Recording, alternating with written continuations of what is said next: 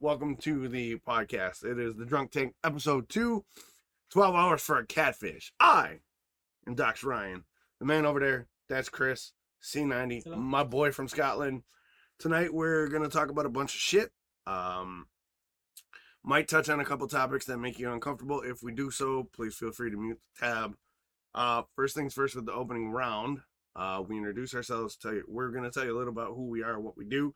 Then we're going to talk about what we're drinking during the podcast, give you a little review. Now, my lawyers have got a hold of me since last week and said, because we are drinking on this podcast, you better be of legal drinking age in your area if you're going to join us in a drink.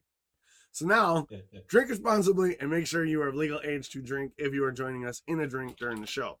So, that being said, I think we got the ramble and the BS about legal out of the way. So, Chris, why don't you say hi and introduce yourself to the audience while I eat a fry?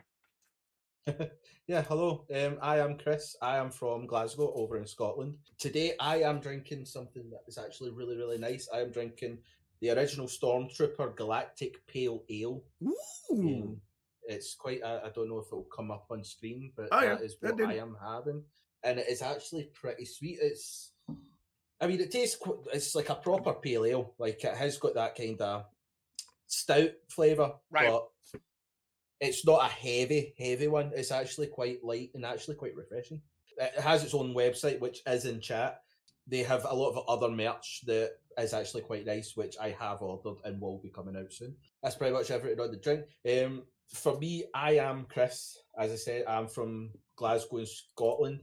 I have quite a lot of tales to tell. For the last 12 years, I've been a delivery driver between local and long haul. Also, for a small portion, lived abroad in Holland, where I worked with a superbike racing team, which was really fun. Oh yeah, which you were got telling a me lot about of stories and a lot of drunken stories. Yeah, we'll have to do a podcast about time. stories. We'll have to do a stories podcast. Oh yeah, definitely. So that's pretty much my life up till now. I would say nothing exciting, but it's been pretty exciting and it's been pretty great. Yeah, you're an interesting dude, for sure. Like, I can't wait to be able to hear some of them, more of them stories. As I said last week, the podcast is the brainchild of him over there, but you know, it takes the two of us to make it work. And he's always like, "Don't sell yourself short," which I'm not. I'm just saying. For me, I'm Dox. Everybody kind of knows, who's been by the channel knows what I do. I'm a streamer. I'm a content creator. I'm also a professional security officer as my day job. Hopefully that won't be much sooner or much longer. My life's kind of crazy. I bounced around a lot. I was homeless for a while. I did a lot of odd jobs. I've been a nanny, a DJ, a bouncer, a bodyguard. I've been a first aid instructor. I've been a little of everything, and I've traveled around the States a lot, but I haven't traveled abroad. It's one of the things I want to look forward to once the kids are out of the house. The girlfriend and I have some stuff, so I mean, it is what it is. You know, I got a bunch of physical disabilities that I got to overcome, but you know, if you've been around at all or you've seen any of my vlogs, I go about it in depth. Fibromyalgia, heart condition. I have some deformities, but my thing is I don't let that be an excuse, and I don't let that stop me. And honestly, streaming and podcasting is one of the few things that I've actually felt like I've been able to be really good at. So I'm really glad that Chris invited me to do this with him. That's a little bit of my story, and as we do more episodes, you'll find out more about us. Yeah, we'll do just wee little teasers each episode. Yeah, exactly. Who we are. Don't want to give everything away. Right, you gotta leave something. So here's what I'm drinking tonight. I'm drinking Schofer Hopper Hefeweizen pomegranate beer. I slaughtered the German. I apologize, but yeah, big Tim the mod has dropped links if you guys want to get a hold of that. How much does your PLL run? Because we want to talk about affordability if people want to pick this up. Between like £11 and I think £15 for like 6 cans. That's the small cans. Whereas if you want to buy the bottles, you can buy like 8 bottles for £23. It's not a bad price for what you're actually getting. Yeah, no, not at all. Much like mine last week, you're doing all right. You'll have to now. Have you had it before? So can you talk about it a little bit? Like No, this is literally, I opened it maybe half an hour before we started the podcast so that I could at least get some form of it. It's literally my first time drinking it, okay. but it's one that I would actually get again.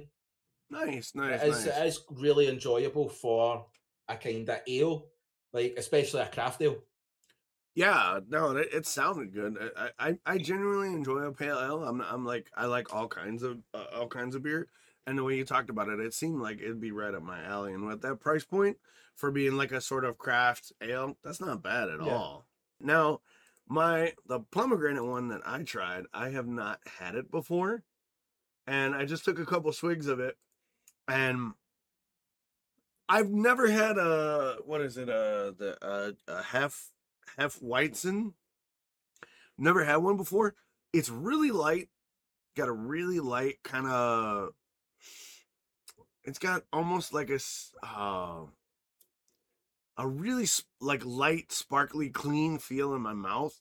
There's a good sharp hit of pomegranate, but there's enough beer in there to be beer. Like it's really good. If you like pomegranate, and there's a little bit of an undernote of grapefruit in there too. I'm not big on grapefruit, but it might be it might just be my taste bud, but I'm actually really impressed. Like I saw it in the store and I was like, oh, I like pomegranate, I like beer. It's definitely a fruity beer. So if you like fruit based beers, like I know Lion and Kugel does a berry weiss, and there's a line of fruit beers. It's actually really good. And for about $9, $9 or $10 American for a 6-pack, it's not bad at all. Like it's not bad at all. I would definitely recommend it just on my initial taste, and the aftertaste after I drank it. There wasn't any lingering sort of like bitter aftertaste, which I like in a beer. So I'm really happy with that. So anyway, so opening round over. Should we jump? All right. Caveat. Let me get before we jump into our tonight's main topic. I have to say this because this is a topic that is very divisive, and Chris and I are not going to stray away from divisive topics. This also is our opinion on it. Okay? We're not experts. We're not cultural anthropologists. We're not none of that.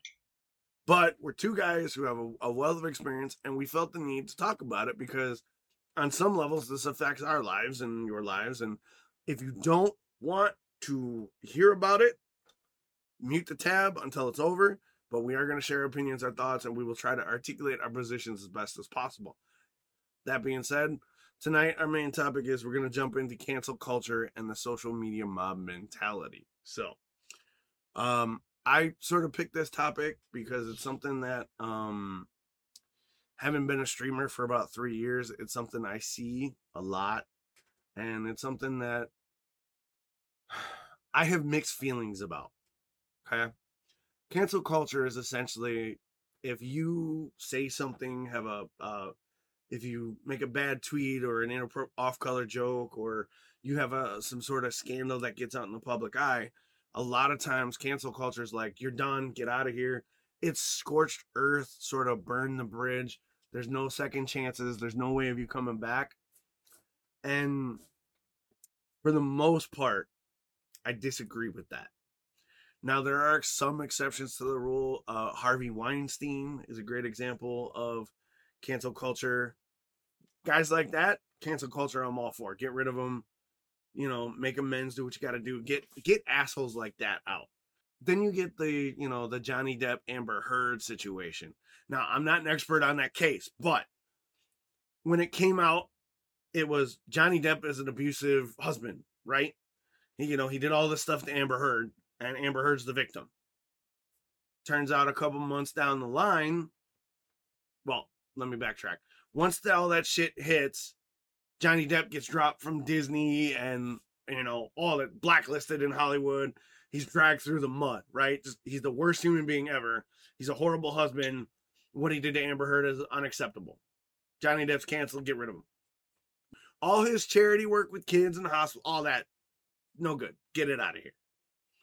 Fast forward a couple months, turns out Amber Heard kind of is more physical in the abuse, drops a deuce on his bed. You know, she's doing all this crazy shit. There's no outcry or blacklisting of Amber Heard. In fact, her roles are expanding. She's getting more movie roles. She's being included in more projects. I think in the Amber Heard Johnny Depp thing, the truth is somewhere in the middle. You get two shitty people who aren't good for each other, shit's gonna happen, right? But the fact of the matter is Johnny Depp got the axe with no evidence whatsoever. That's not good. I can't wrap my head around this. And the final example I want to bring up is most recently, for those of you that are a fan of the Star Wars universe at all, because Chris is drinking a pale ale, Gina Carano was fired from The Mandalorian for a series of social media tweets. Now, these social media tweets were painted as degrading people and being, you know, anti-Semitic and whatnot. And I went back and I reviewed every one of the social media posts I could. And the one that got her fired was her Instagram story. The Instagram story, she posted a image from like World War II. And in the post, she talked about how what happened to the Jews was they were being dehumanized. They were made to be looked as other and not human, which made it easier for them to get what happened to them, right? I don't want to get too much into it. From everything that I read, she wasn't being an anti-Semite. She was trying to equate what happened to the Jews to like conservative people. And you just don't do that. Now, I could be wrong. I could be interpreting her wrong, but this is my good faith interpretation of it. I don't know Gina Carano. I don't follow Gina Carano. I don't know her, but from what I read, from everything I read and everything I saw, I didn't think she was degrading anybody. I didn't think she was denigrating. Now, she made some hot takes that are in poor taste. I think they're ill-informed, and I don't think you should ever equate conservatives to what the Jews went through. I think it was bad, but I don't think she should have been fired. I didn't think it was anything egregious, but I don't know. That's sort of the thing of cancel culture is it seems like people do it without evidence, and that's the thing that wriggles me the most is a lot of this shit happens because somebody says something or tweeted something in poor taste or unresearched or uneducated, and like Twitter just blows up, just rah, right on both sides. And it's the without evidence, it's without the discussion that bothers me. What do you think, Chris? Well, that is a topic that's been going for years. Like, it isn't a new topic to get brought up.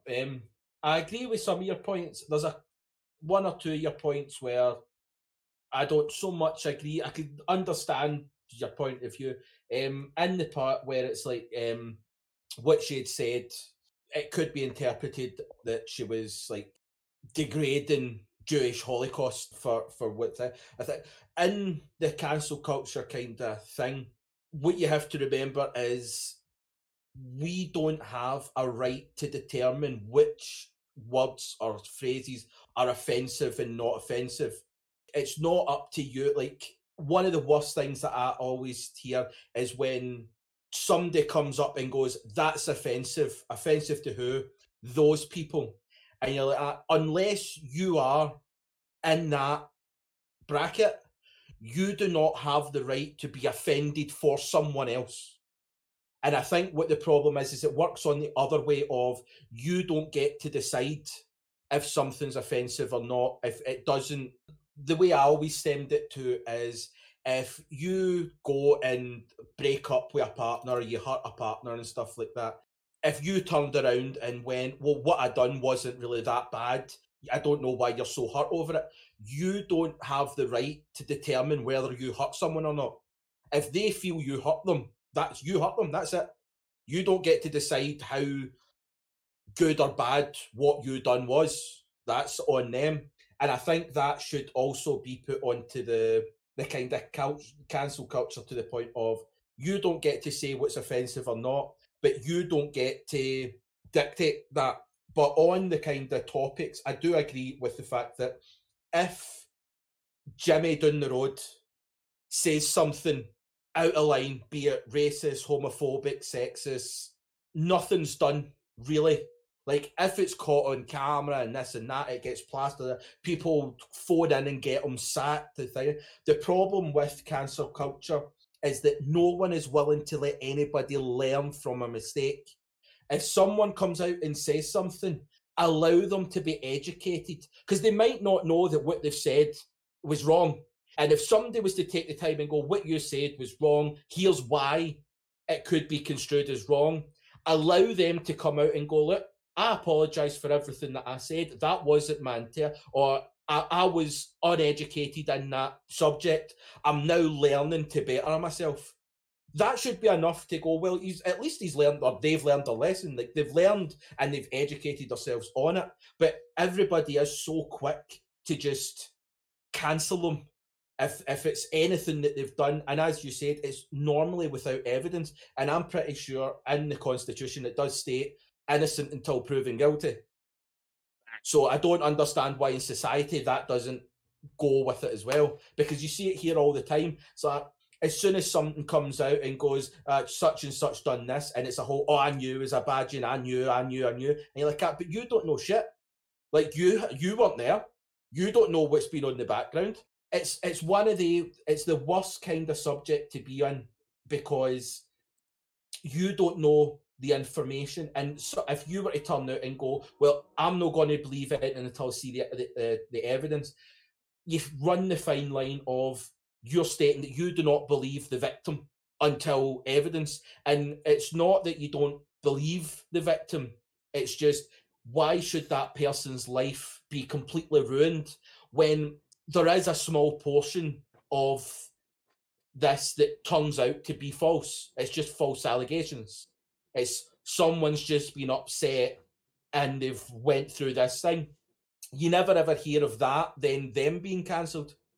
You never ever hear of the false allegations then going back the way and going, right, well, that's me. So I do think it's one of the ones that you need to see the evidence. If you're not involved in that, if you, like, with Amber Heard and Johnny Depp, unless you were in that room with them, you do not know shit.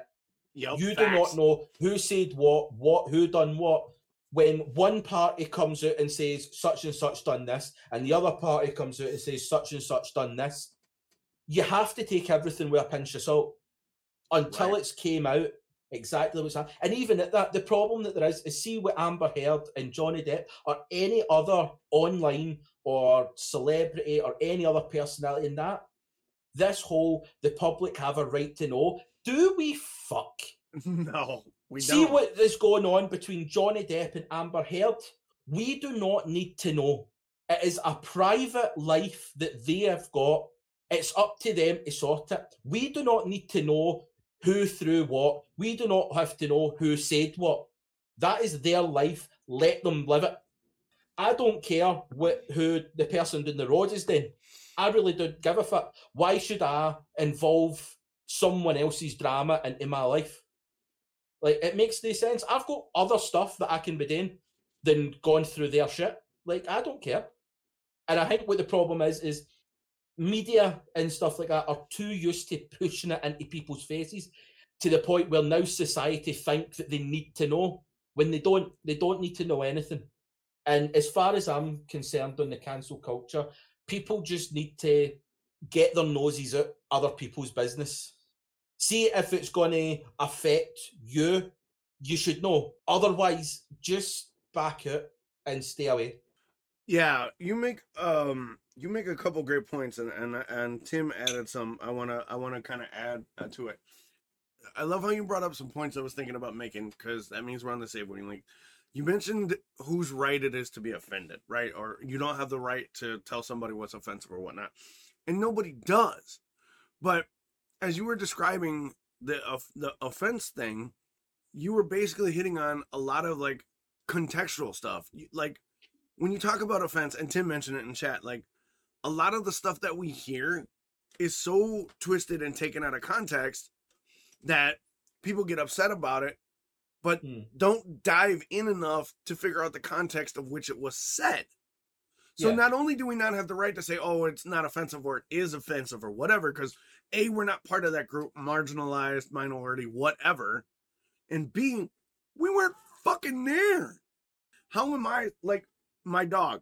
If I look at my dog and say, oh, you shit on the carpet, you're wrong for that. My dog's not going to know that. My dog is just going to think, oh, I need to use the bathroom. It's not that somebody has a right to tell somebody or not who's offended. That should be basic knowledge, right? Yeah. But a lot of the problem is that that's exactly what's happening. Everybody's telling, oh, well, you should be offended, or that's offended to that group. When that group's like, not really, or yeah, it is offended, but why are you the one trying to be my voice? Let me be my voice. On that point, it's another kind of, in schools, we used to have, like, see your chalkboard, we called it a blackboard because it was black. Right, Was so did I. It ended up, it was changed from blackboard to a chalkboard, and then they brought out the whiteboards, which were the marker boards. And the reason why they changed it is because the school administration of UK or whatever it was determined that the use of the word blackboard was racist.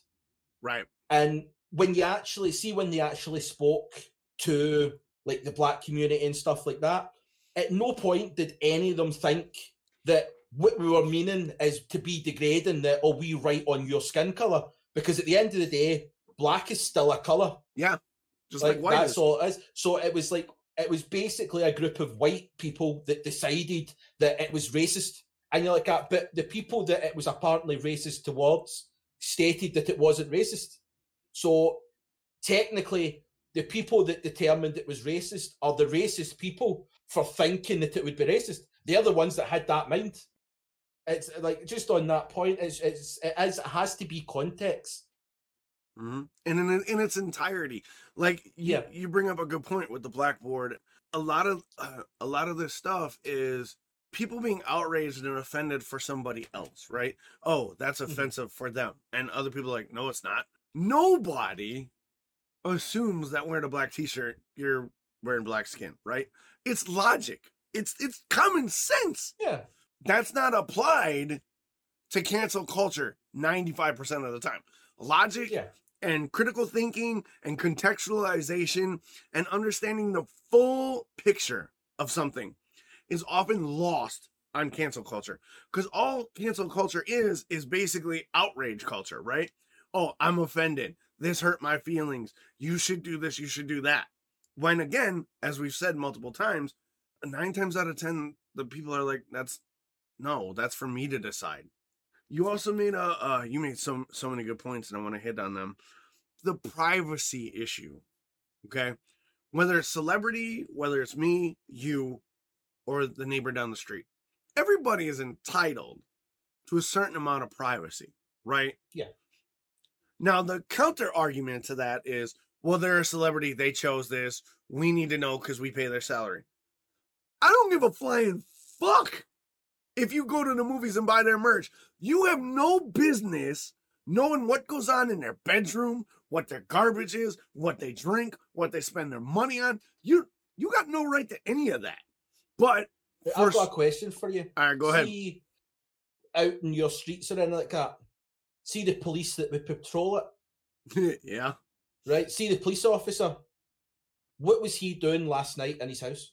I don't fucking know. Well, you pay taxes, you pay their wages. Therefore, why do you not know what he was doing? If we pay the tax or if we pay the wages that we have a right to know, why are we not going down and demanding what Officer Pilgrim was doing with his wife the other night there? Because Officer Pilgrim's not a celebrity.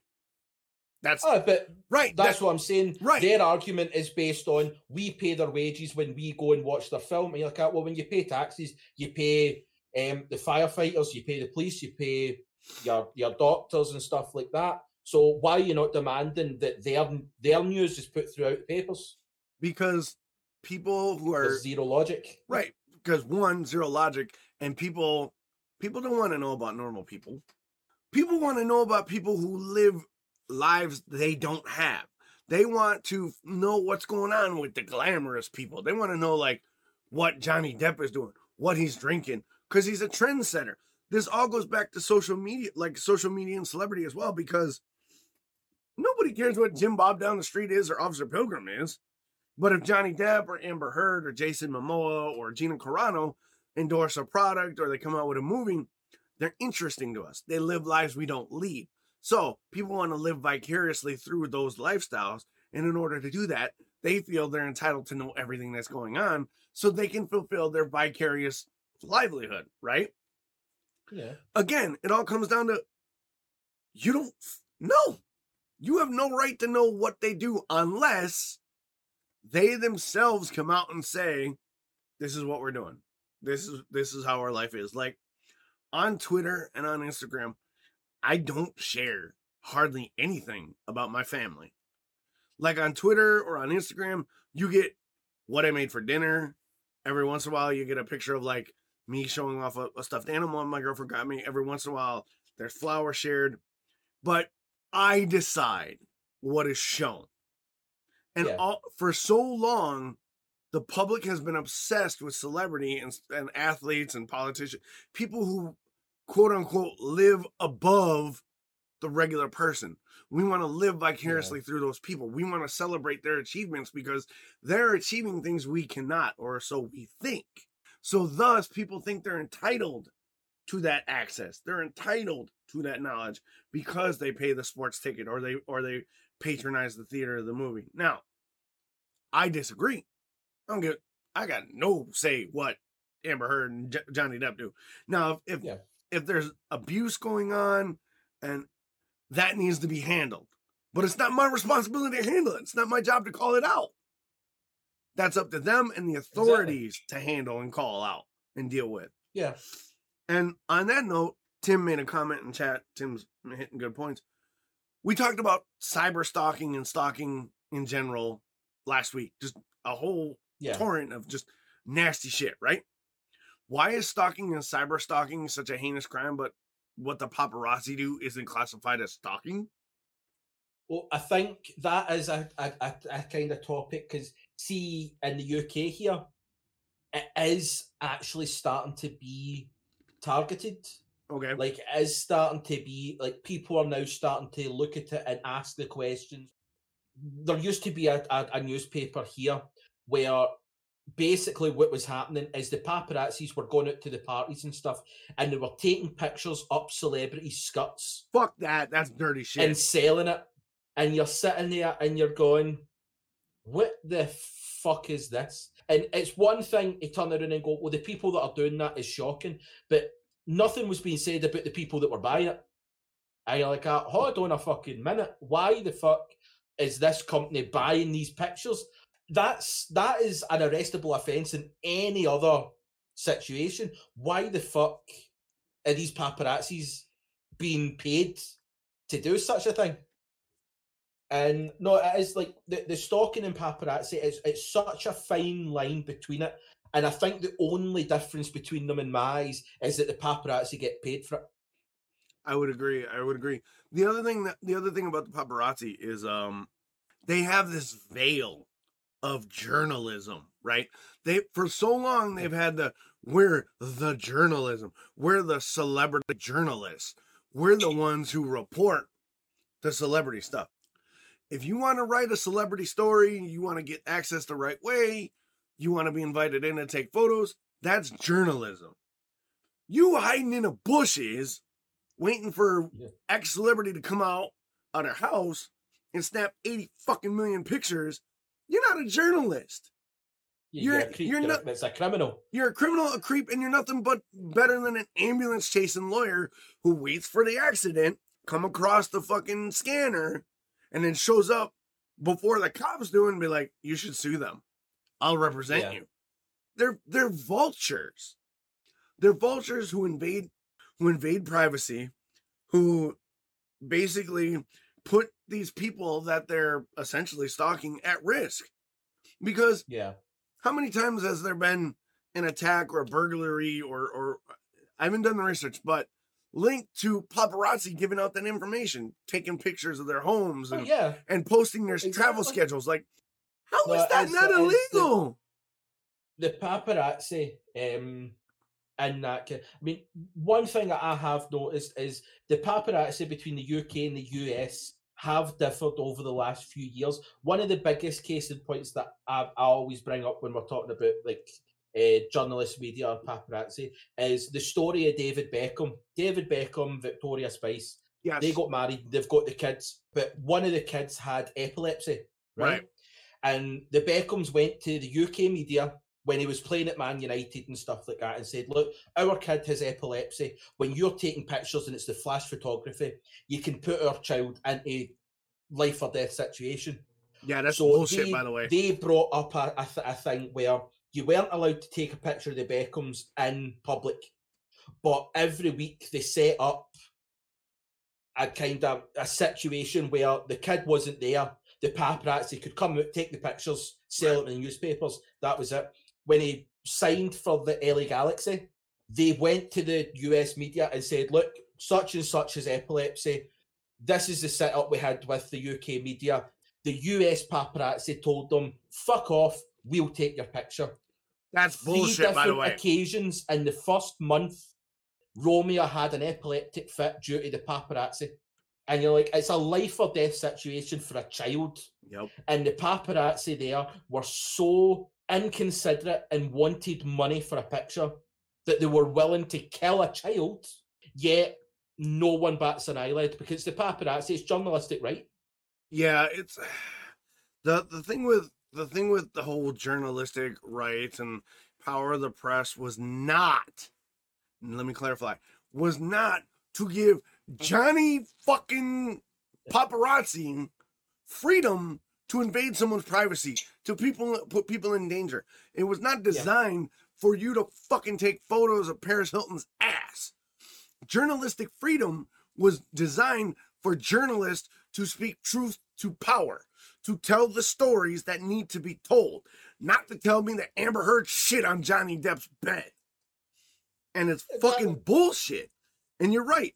The Beckhams, like, I heard about that Beckham story, and that shit drove me nuts because I got kids with special needs. Not epilepsy, but they got special needs. And if some asshole with a camera put them in danger, I wouldn't be here right now because homeboy would be catching ass whoopings. Oh, yeah. Because definitely. In no way, shape, or form are you allowed to endanger the lives of your subjects. Like, you can't do that. For one, if they've already had a setup where it's okay for you to take photos, honor that request. And again, it comes back to cancel culture and social media. People feel like they're entitled to a level of access of information, be it through Twitter or Instagram or whatever, that we've never had before. And a long time you would hear, if you go to the bar, you would hear, oh, you know, Steve's an asshole and, you know, he did such and such to his wife or whatever. And the guys at the bar would be like, oh, fuck that dude, whatever, right? But they didn't jump on Twitter and get Steve thrown in jail, right? Yeah. But now the vocal minority of social media goes, well, Amber Heard did this. Johnny Depp did that. Jason Momoa said something I didn't like. Well, fuck them. And hundreds of tweets go out and retweets and this, that. And then these big corporations who are more focused on the optics of something and not the actual context or the subject matter, just the optics of how it will affect their company's shares or how their investors will feel or how that automatically make these massive leaps and be like, well, Johnny Depp's bad. Fuck him. Gina Carano's an anti-Semite, anti-masker. Fuck her. Get her out of there. But they don't stop to look at it. They don't be like, all right, well, okay, she said some shit that's fucked up. And Johnny Depp's gone through some shit and he did some dumb shit and Amber Heard's kind of fucking psycho. If they would not listen to the optics, look at the context and the subject matter and the fucking evidence. Because if we don't, you and I could get canceled tomorrow for this conversation. But I guess to put a final pin in this, I think cancel culture is not something that should be given as much power as it has. It should not be so readily embraced without logic and the full context of the goddamn situation. Because without that, you're just throwing mud at the wall and you're going to leave a trail of bodies that aren't necessarily the perpetrators of the crime or the wrongdoing that you're trying to cancel. What do you think? Final thought. No, I would have to agree. I think cancel culture is a societal thing, shouldn't be a thing. I understand that people do bad things, that they need to be, like, it's the whole freedom of speech. Yes, you have freedom of speech, but you do not have freedom of consequence.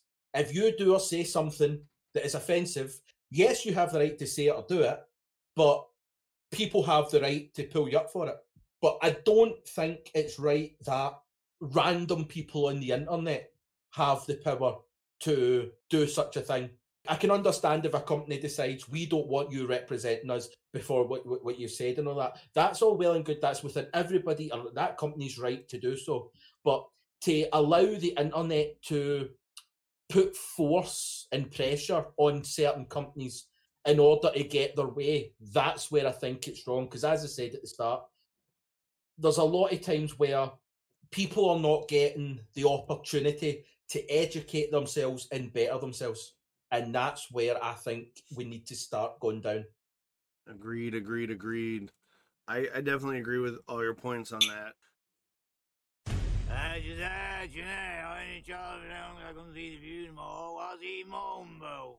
What did he say? This is a topic that has ransacked the internet world for years, to the point where, like, Supreme Court Justice Ruth Bader Ginsburg got involved. Right? Yeah, I read that. And that is a hot dog a sandwich? All right. Where are you going with this? Now, this might be upsetting to some viewers, but a hot dog is in fact a taco. Really? Yes, because Webster's dictionary defines a sandwich as filling sandwich between two slices of bread, right? Two separate entities of bread with a filling in the middle makes a sandwich. Unless you slice that hot dog bun straight through, it is in fact a taco. A taco is something with starch in the bottom and starch on both sides. That is a taco.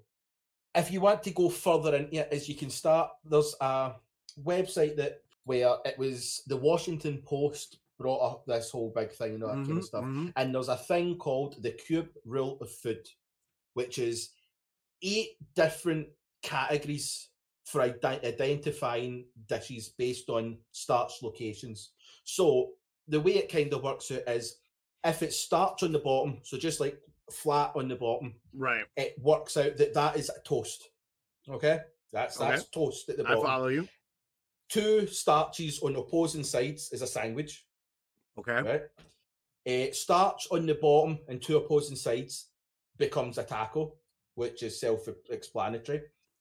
If the starch is rolled in all sides apart from 2 opposing sides, that makes it a sushi, which means the likes of an enchilada, where it's a tortilla, filling in the middle, rolled up, it's a sushi.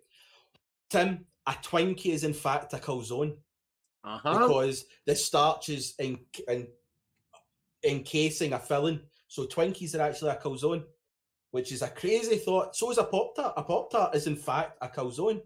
A pizza is in fact toast, because it is one flat starch. We don't fight about that. No, that's like science is there. The science is there. A Swiss roll cake, that's in fact sushi. Because it's a filling with starch rolled up. The biggest kind of talking point is cereal. Any starch that is within a liquid becomes a soup. Therefore, cereal is a cold soup. There's no denying the facts. I mean, it's like a vanilla soy latte is actually a 3-bean soup, if you think about it. Because you've got your vanilla, you've got your coffee, you've got your soy. That's a 3-bean soup. It's cold like gazpacho, but it's still... And there's not a lot that you can really time in that. It's the same with like a quiche.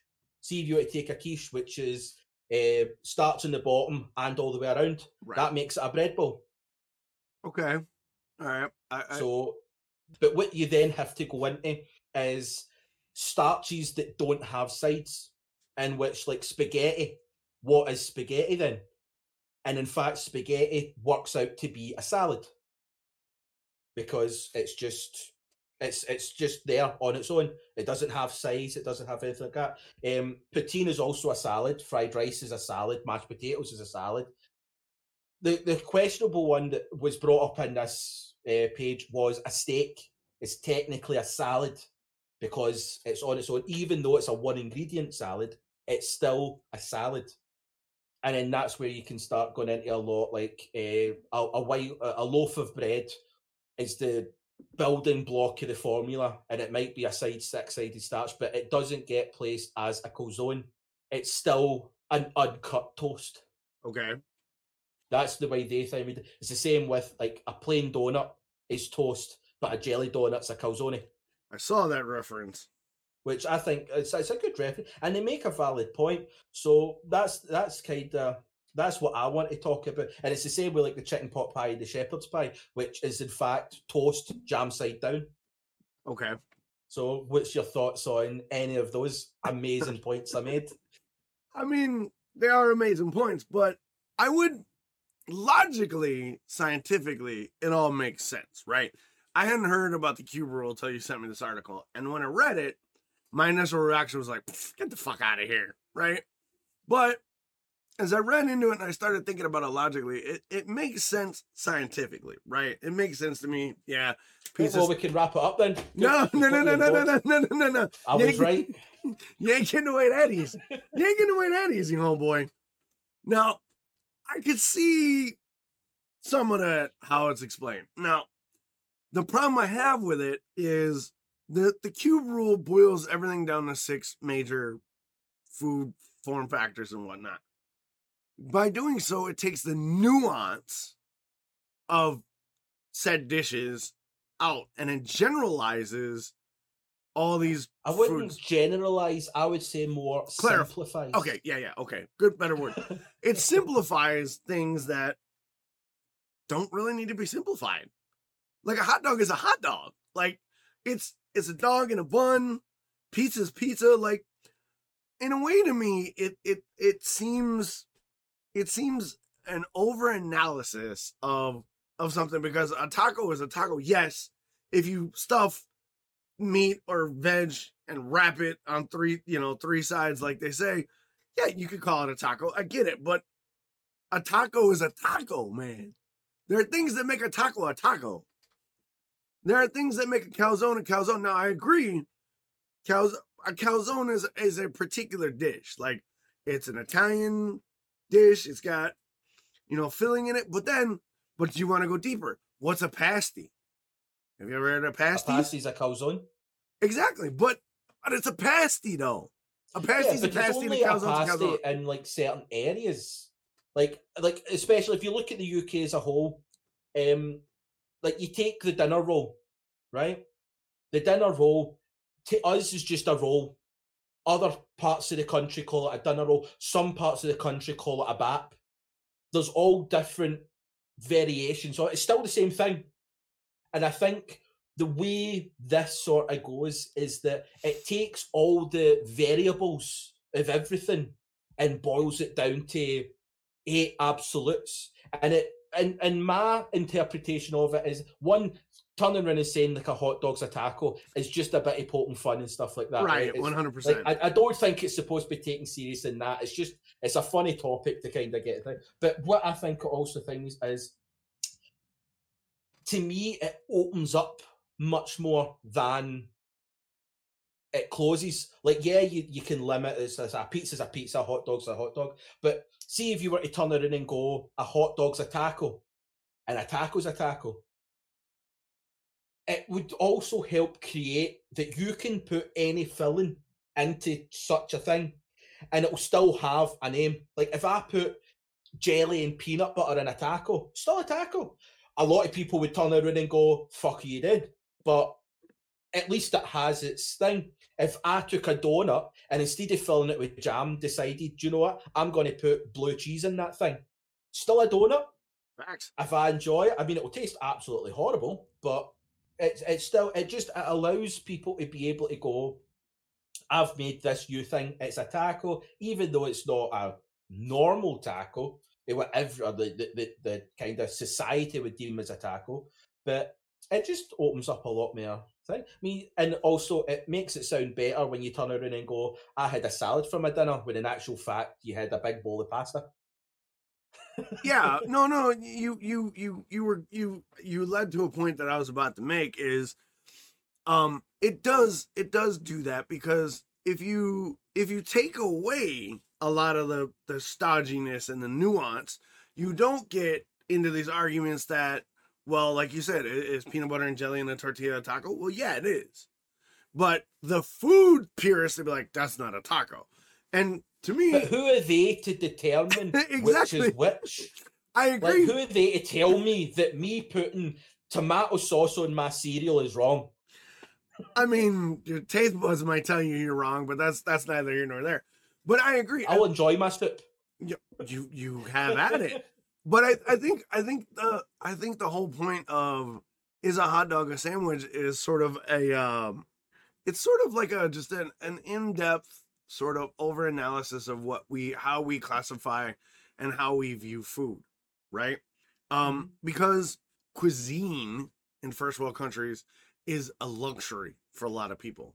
It's something that we can ascribe nuance and clarification and stratification to. Like, who's to say that a pepperoni pizza with sausage and cheese isn't the best pizza, where someone would argue, well, you got to have white truffle and Gouda on your pizza, right? Food, especially in first world nations, and I use first world as in like where food culture is discussed it like we are as a luxury. I think it's that is more of a thing that we do. Say like somebody in a third world country where food isn't a luxury, or they're dealing with food scarcity, they're not going to give a shit if you hand them a Twinkie and say it's a calzone. They're not going to give a shit if you tell them the cereal is soup. They're not going to give a shit if pizza is toast. All they're going to give a shit is it going to fill my belly? Am I going to stop getting hunger pangs? Am I going to be able to provide for my family because I ingested this meal? And I think much like the argument, is hot dog a sandwich, you're not right or wrong either way, especially with how you clarify it, because a hot dog as a sandwich can also be a cultural thing. Like many people in chat have said, a sandwich is a burrito in another country. To me, a pasty isn't a calzone, it's a pasty. A pizza is a pizza. A Pop-Tart's a Pop-Tart, because that's the way I learned the item. I didn't think about the form factor or the classification of what it is. It's a fucking Pop-Tart. It's a fucking pizza. To me, that's what it is. So yeah. I think it's a luxury conversation and it's a cultural conversation, because if you have the luxury to discuss food culture, have at it. You're one of the lucky ones. There's millions of people who don't have food, or they're in food deserts, or have food scarcity. And then your cultural upbringing determines on how you view said item of food, whether it's a soup. Like you said, gazpacho. Gazpacho is a soup, right? It's a cold soup, but it's a soup. So by that definition, anything in some sort of liquid is a soup. Thus, on some levels, cereal is a soup. But also with that, we ascribe certain rules and stratifications to food, much like we do everything else. And I think the cube theory kind of takes away those stratifications and boils them down to their basic elements to open up the conversation of food without the pretense. I think it also allows people to actually enjoy, like, this is just my interpretation of it, but growing up, my family wasn't rich by all means and all that kind of stuff.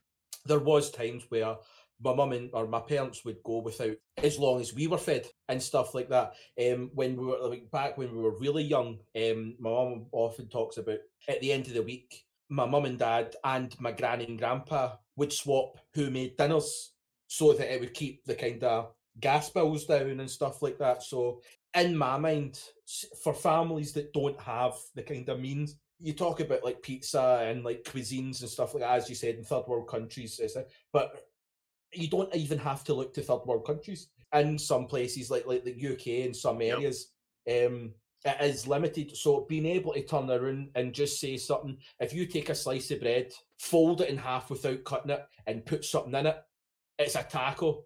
And it just brings that sort of fun aspect to who cares what society deems as a sandwich or a taco or a pizza or a toast or anything like that.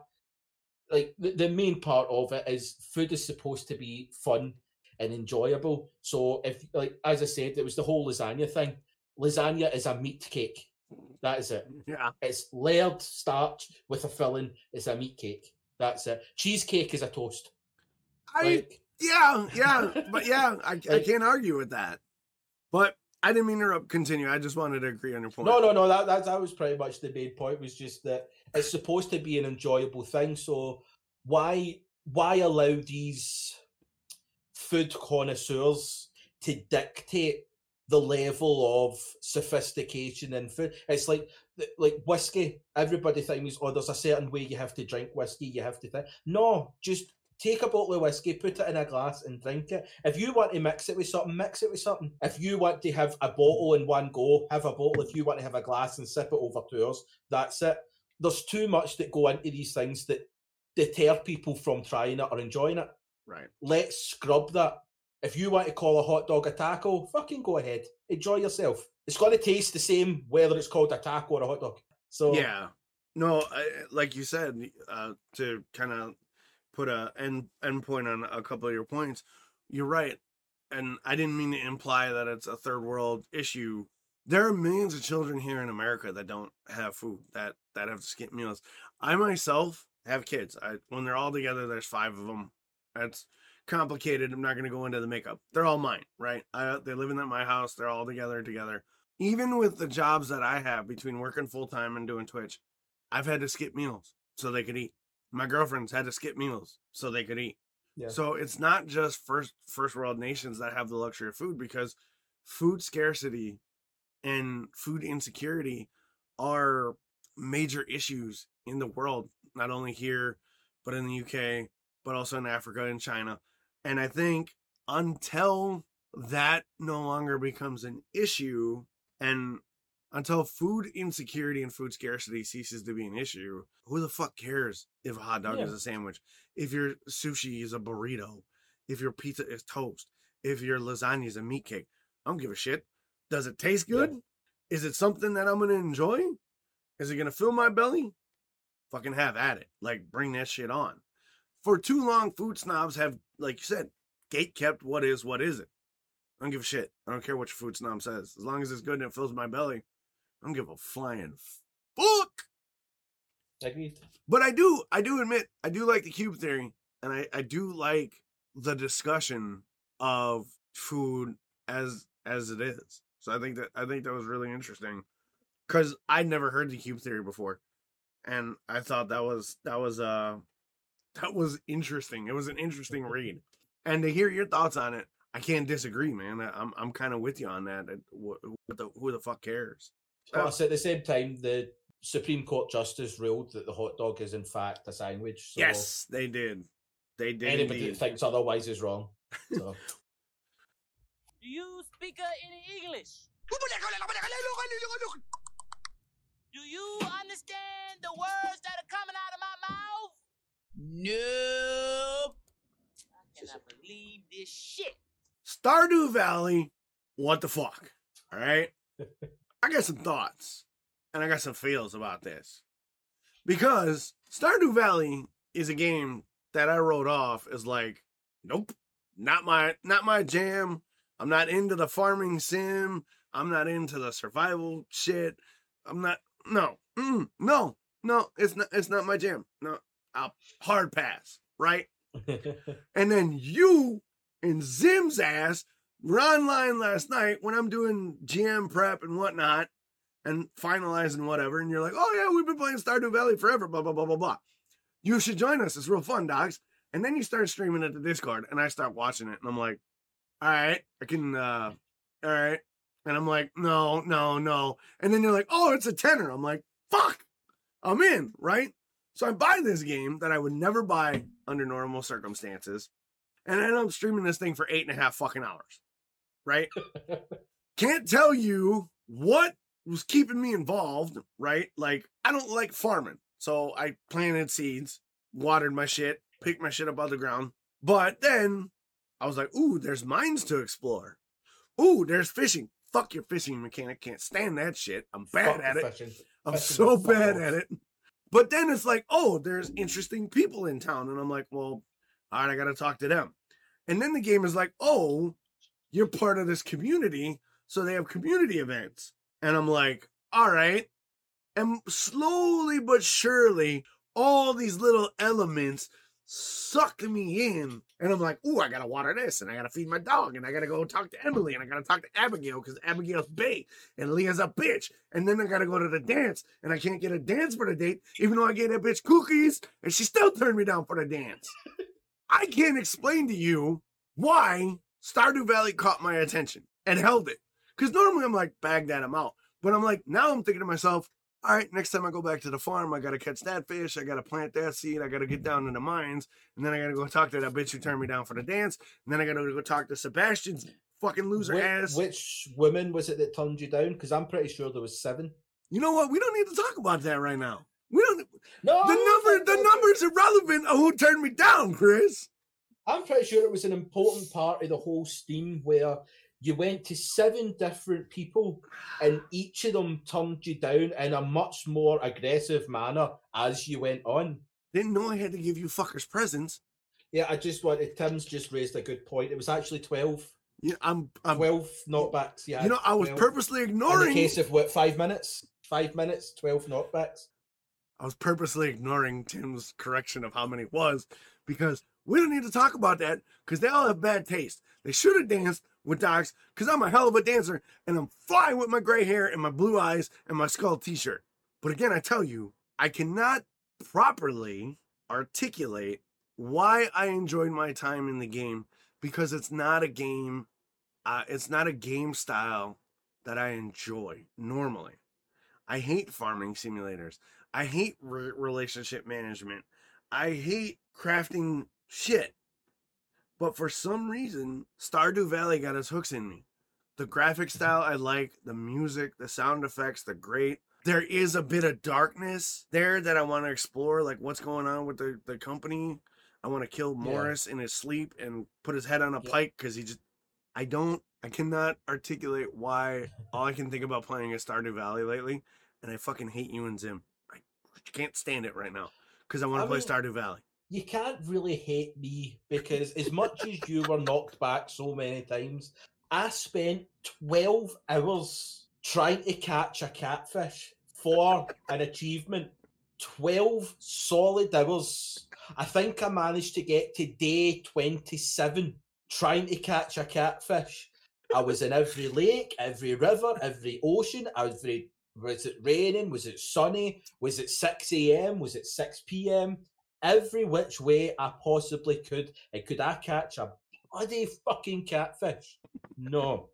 And it was 5:35 a.m. when I finally caught. And if anybody wants to try after the stream, go and check out Rin Siren's stream because she's got the moment on her stream where I found a fucking catfish. I gotta clip it. And it was a beautiful moment. I cried and everything. Weep like a baby. I shut down the game and went to my bed. That's amazing. I gotta go clip her. I think she's got in the bottom. I have to go clip that for you. Now, here's the question. All that trial and tribulation, you still want to go back, don't you? Oh, definitely. As soon as this stream's done, I'm going back onto the game. Yeah, I'm gonna edit some shit. Slacker. But what if I can't edit until you come back, so I'll go catch another pike. Okay. How would you articulate Stardew Valley? What for you, what is the hook? Because I'm hooked. I want to play more Stardew Valley. It's, to be honest, it's one of the games, like for me personally, if I was going to explain to someone that was interested in buying it, the way I would say it is the most infuriating, soul-destroying, time-consuming piece of shit that you need to go and buy because it's also just so gripping. as you said, the kind of the music is just such a chill, relaxing music.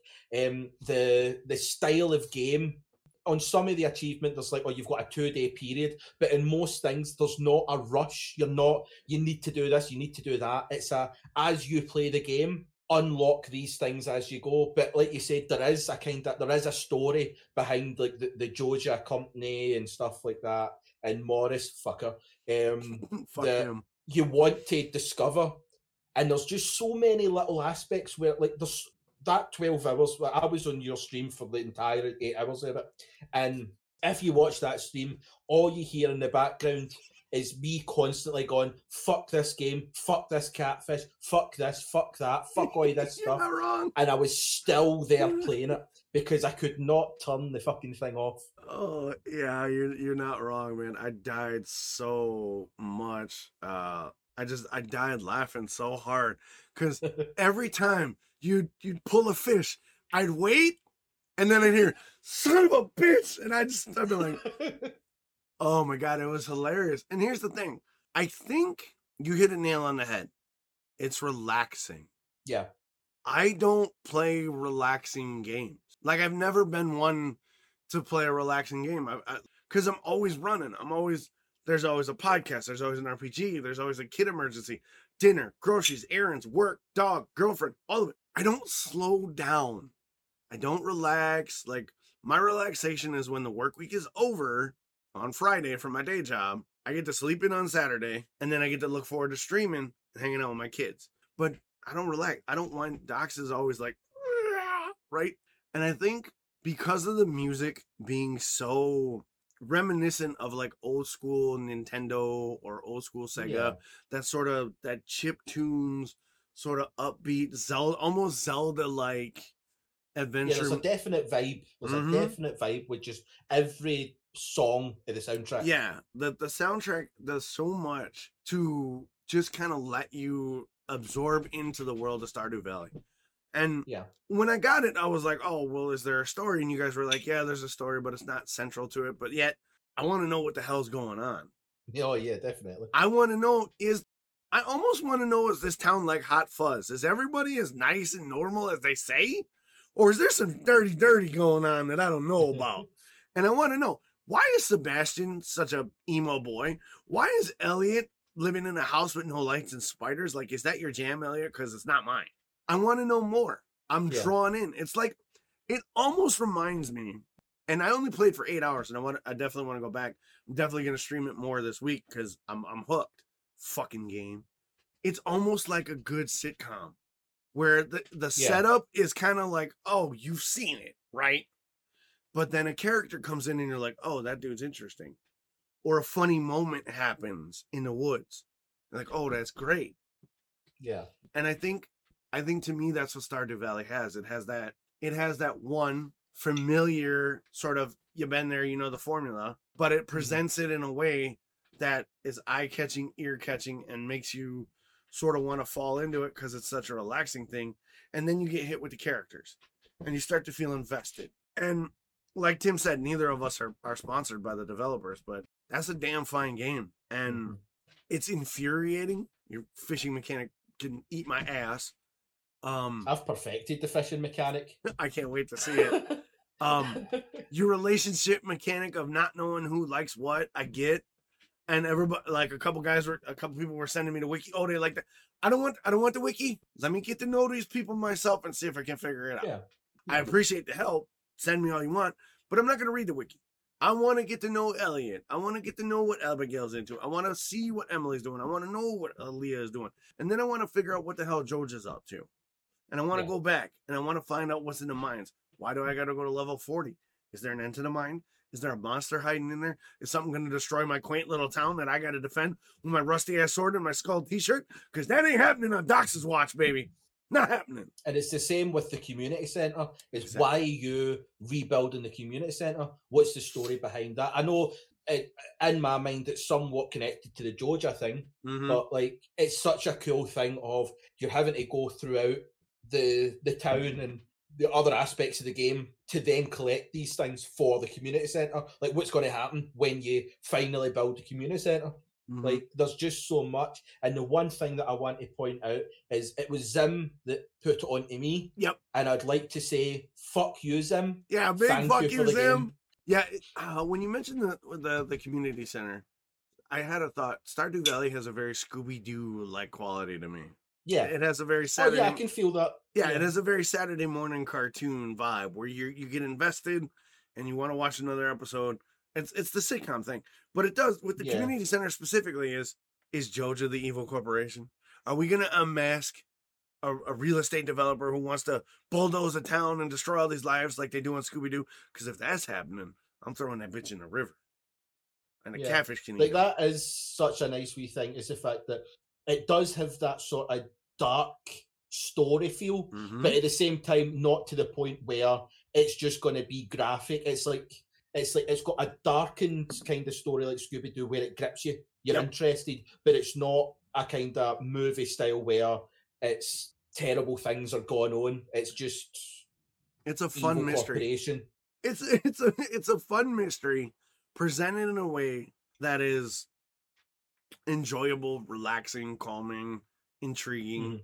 Now, if I was going to nitpick from a game design perspective, and I'm not a game designer, but I do a lot of game commentary during my streams, is a lot of the quest lines are just glorified collectathons and fetch quests.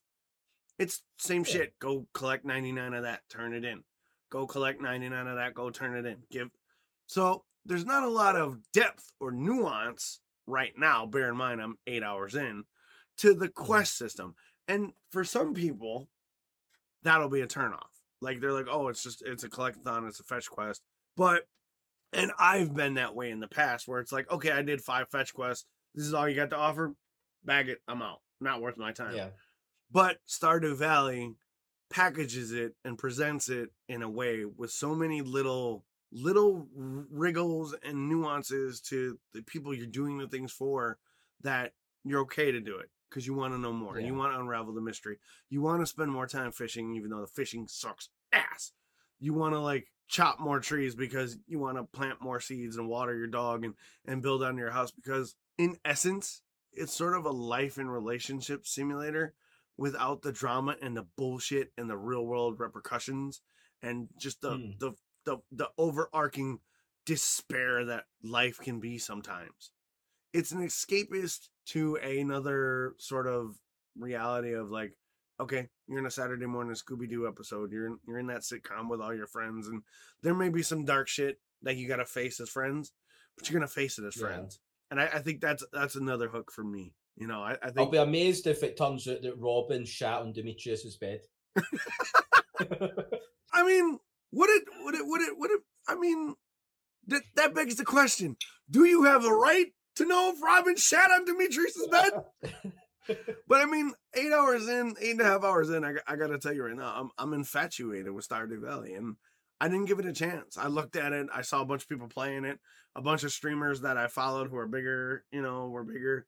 They proclaimed this game's greatness. They're like, it's amazing, I love it, I want to play more of it. And I'm like, not for me. And for me, one of my biggest takeaways of Stardew Valley is my own bias, my own prejudice, my own, got in the way of something that I've been on my radar. It's always in my recommends on Steam. Yeah. But because I was like, it's not my jam, I was afraid to dip into it till I saw you two going at it. You two having fun with it. You two laughing it up, having a great time. And I'm like, all right, yeah. And then Rins jumped in later for a little while, and Tim jumped in on voice chat. And it was sort of this communal, like, bullshit hangout session. And well, the Rins made a really a funny and good point during that call is the fact that there was 4 of us in that call. You can play 4-player, but Tim wasn't playing. He was watching. The 3 of us were all in our own game. We weren't even playing the same game together. But we were. But it was the way the game's created is, be it you're playing it or not playing it, be in the same game or not in the same game, everybody can just be a part. It's all similar. Like me going after a catfish and constantly complaining that I couldn't catch one. You and your dance partner mishap. There was like so much going on that we were all involved in, even though we weren't actually involved in it. It's just such a good communal game in that sense that just get everybody hopped into a voice chat and just laugh away at the entirety of the game. Yeah, no, I agree. And I don't know, like I said, man, I'm hooked. I'm infatuated with it.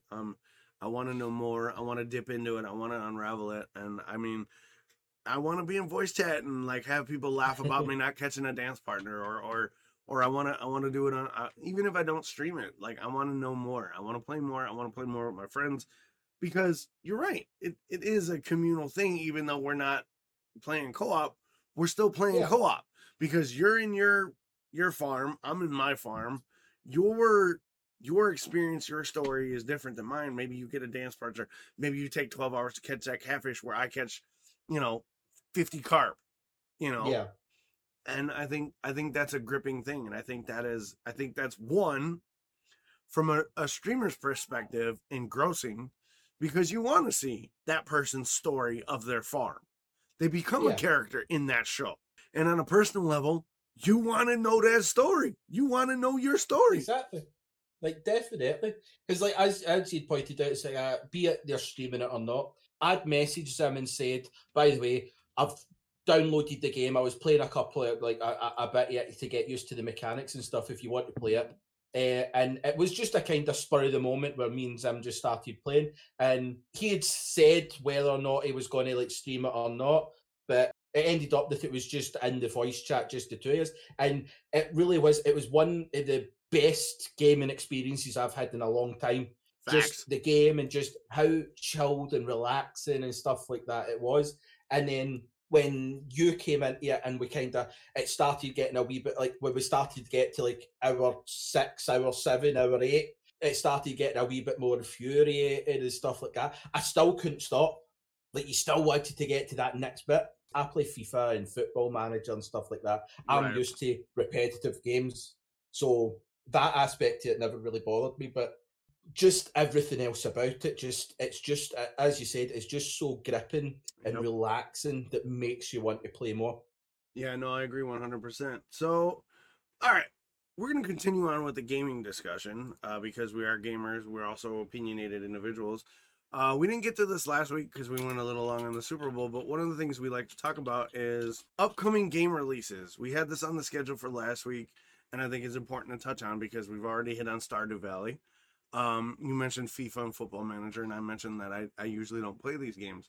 So we got a couple games. We'll kind of run through them, talk about our thoughts about them, kind of give you our thoughts and what we feel, because they're interesting. What we know about them, what we don't know about them, what we expect. So first game up on the list, you put down League of Legends Wild Rift. Now, I'll let you take the lead because you put that on the list. Well, I put it on the list is because I'm new to League of Legends. Yeah, you are. And it's one of the ones, League of Legends, similar to Stardew Valley. It completely gripped me. It was never a type of game that I played. I mean, I rarely played games anyway, but whenever I play it, you do want to keep on going, and stuff like that. I enjoy it, but it's more the kind of camaraderie, like when everybody's in a voice chat and you've got 5 yous are all going in. It's just such a fun kind of thing. But League of Legends Wild Rift is coming out, and it's what it basically is it's League of Legends coming to mobile. Yes. That's pretty much what it is, which to me, again, not sponsored by, but to me, it just brings up that other aspect of somebody that for a living is on the road a lot of the time and spend most of my time at service stations, on the side of the road, on ferries and stuff like that. Having a mobile game is like, mobile games are the bane of my existence. I hate them with a passion. They're the bad kind of Stardew Valley where they're just infuriating. Yep. And I'll literally start a game, I'll play for 3 days, and then I'll not touch it for 6 months. Because it's like the amount of games that I've got on my phone now that I've played, stopped playing, and will probably play again later down the line for a couple of days maybe. But League of Legends just seems like that game where if it's on my mobile, I'm going to play the shit out of it when I'm sitting at a service station. Yeah, I'm interested in Wild Rift too, because for me, League of Legends is really hard, and for you audio listeners, this might be difficult, so I'm going to try and articulate this well. I don't have two working hands, and League of Legends on PC is a multi-opponent battle arena game. It's a MOBA, where you use the keyboard and mouse to play the game. my right hand only functions as a claw due to a stroke I had when I was young.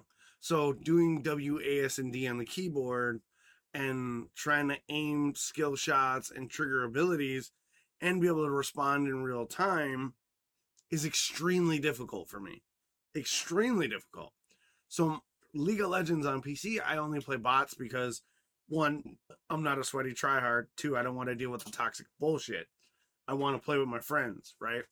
Yeah. I like the idea of Wild Rift because it's 2 thumbs. My thumbs work. I can play 2 thumbs on my phone all day. And it's free to play. And you can link your existing Riot account and potentially get, I don't know the details, but they were talking about potentially maybe giving you additional champions or champions that you had paid for. You may get included. I don't know all the details, but I like it and it looks better. The animations are crisper. The character designs are updated. There's more things you can do with like win animations and stuff like that. Now, in order to talk about it, we got to talk about the business model, which isn't come out yet. But if it is like League of Legends, it is free to play, where you fund the game, additional game, by buying cosmetics for your champions or buying champions. Now, to be fair, you can unlock champions through gameplay. You can get skins that you normally have to pay for free because they've been giving more and more out. So if Wild Rift will echo that same monetization, I'm okay with it. I'm excited because I definitely want to dip into it, because if Wild Rift is easier for me to play to a better degree instead of, playing like garbage all the time, I'll feel better about myself, because I don't like being bad at video games, even though I'm terrible at video games. I like to think that I'm somewhat decent, and if Wild Rift gives me that, I'm a badass, I'm all good. Yeah. Now, you bring up a point, and I don't want to labor too long because we got a couple to get through. Mobile gaming. Mobile gaming, I think, unfairly gets a bad reputation amongst your hardcore or traditional gamers, because everybody's like, oh, if you're a mobile gamer, you're not a real gamer. Fuck that. There are some really, really good mobile games. I've played a bunch. Monument Valley, Legends of Runeterra, Hearthstone. Like, there are some quality mobile games. The problem is there is so much shit, poorly monetized and horribly monetized mobile games, that it makes finding the really quality stuff hard. And I think that's a huge thing about it. Yeah. And Dread makes up a good point in chat. Genshin Impact started as a mobile game and it's blown up. And it's translated well to a PC game. So I think if people approach Wild Rift with an open mind and kind of lose that, oh, it's a mobile game, mobile games aren't real games. Yeah. I think it could be something that unfortunately will eat up a lot of my time, which I'm not all happy about that. But if it's a good game, I'm all for it. And if the developers are honest with it, I think it'll give more and more people an opportunity to connect and have those moments, especially if they have a way to do voice chat with your friends on Wild Rift. Yeah, no, exactly. All right, moving on. Coming up in May, it's a little ways away. There's a game called Biomutant coming out. Now, Biomutant is something I've had on my radar for a while, since I think it was 2017. I think E3 2017, the trailer dropped. And when I saw it, I was automatically in, because it was Biomutant is billed as an open world kung fu RPG. Yeah. Those of you that know me, have been a martial artist for over 30 years. I've studied 12 different styles from around the world. I've spent 20 years teaching martial arts, all different styles from around the world. So when you talk kung fu RPG, bruh, you got my attention. And then when I saw the trailer of being sort of this Kung Fu Panda inspired, post-apocalyptic, small mammal kind of character designs where you could build your own weapons and modify your character, I was down 100% day one. And to find out that my PC can run it on high specs, yeah, your boy is interested. And then the developers went dark about a year ago. They were posting stuff and then went dark. We didn't hear nothing. And then just a couple months ago, they came out and said, sorry, we went dark, but we had to shift some of the stuff we were doing. because the new consoles came out. We had to make a decision. Are we doing next gen? The primary development of the game was built for last gen. And that's what they decided. We're just going to build and perfect the last gen. And with the additional time that they had on the delays, they wrote more story. They worked on the game systems better. They developed more combat mechanics. They made the gear more interesting. So Biomutant, I'm like hoping, like everything I've seen, great. I'm in, but you got to execute. And I never pre-order games because I need to know that you can pull it off before I put my hard-earned money in it and before I tell my viewers and my family, my friends, this is something you need to want. And one of the things the game developers had said was they, instead of making this sprawling, massive world, it's like the game world is like 8 square kilometers, which is, it's definitely a more condensed open world. But what they had said is they wanted to really focus on the quality of what was in that world, not necessarily having the biggest world with the most shit to do. They wanted what you did to mean something, to be interesting, to keep you into wanting to push forward. And I really like that. So yeah, Biomutant, huge on my radar. I like what I'm seeing so far. I just hope they can execute it. Much like the Nike arthritis shoe we talked about. Yeah. You got me interested. You're saying the right things. Can you execute it to the degree that you say you can? Far Cry 6. This is one you put on the list. I don't know much about it. Kind of give me a lowdown. Well, to be honest, it's one of the games where I've played the rest of the Far Cries, and it's a game that I really enjoy. I love the story, I love the mechanic, I love the background. This one completely came out the blue for me. This one I didn't even know it was something that they're working on. What actually drew me to realise that it's the fact that Gideon's the main character in it. Yes, Giancarlo Esposito.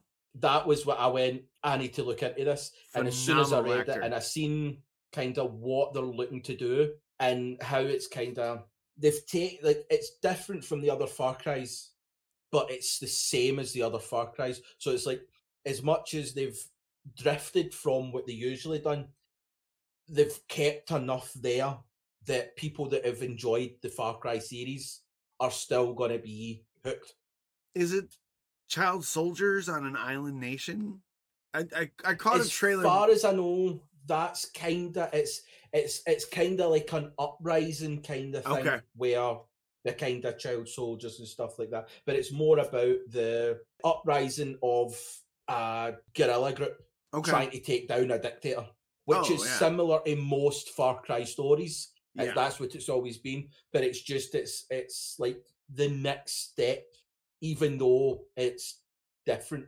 I don't play the Far Cry series, but I do watch playthroughs of them because I like the storyline, I like the narrative, I like the cutscenes. And when I saw the trailer, the announcement trailer for this one, I got that vibe of it's Far Cry, but it's Far Cry on another level. Because when you bring in an actor like Giancarlo Esposito, an amazing Hollywood actor, not to defame Troy Baker, who's an amazing actor, or Steve Bloom, or any of the voice actors that have voiced characters in the Far Cry series, but Giancarlo Esposito as the main villain, so to speak, the dictator, there's going to be a level of gravitas. There's going to be a level, potentially, of gravitas and menace and just to a protagonist or antagonist that we haven't had since like Far Cry 3.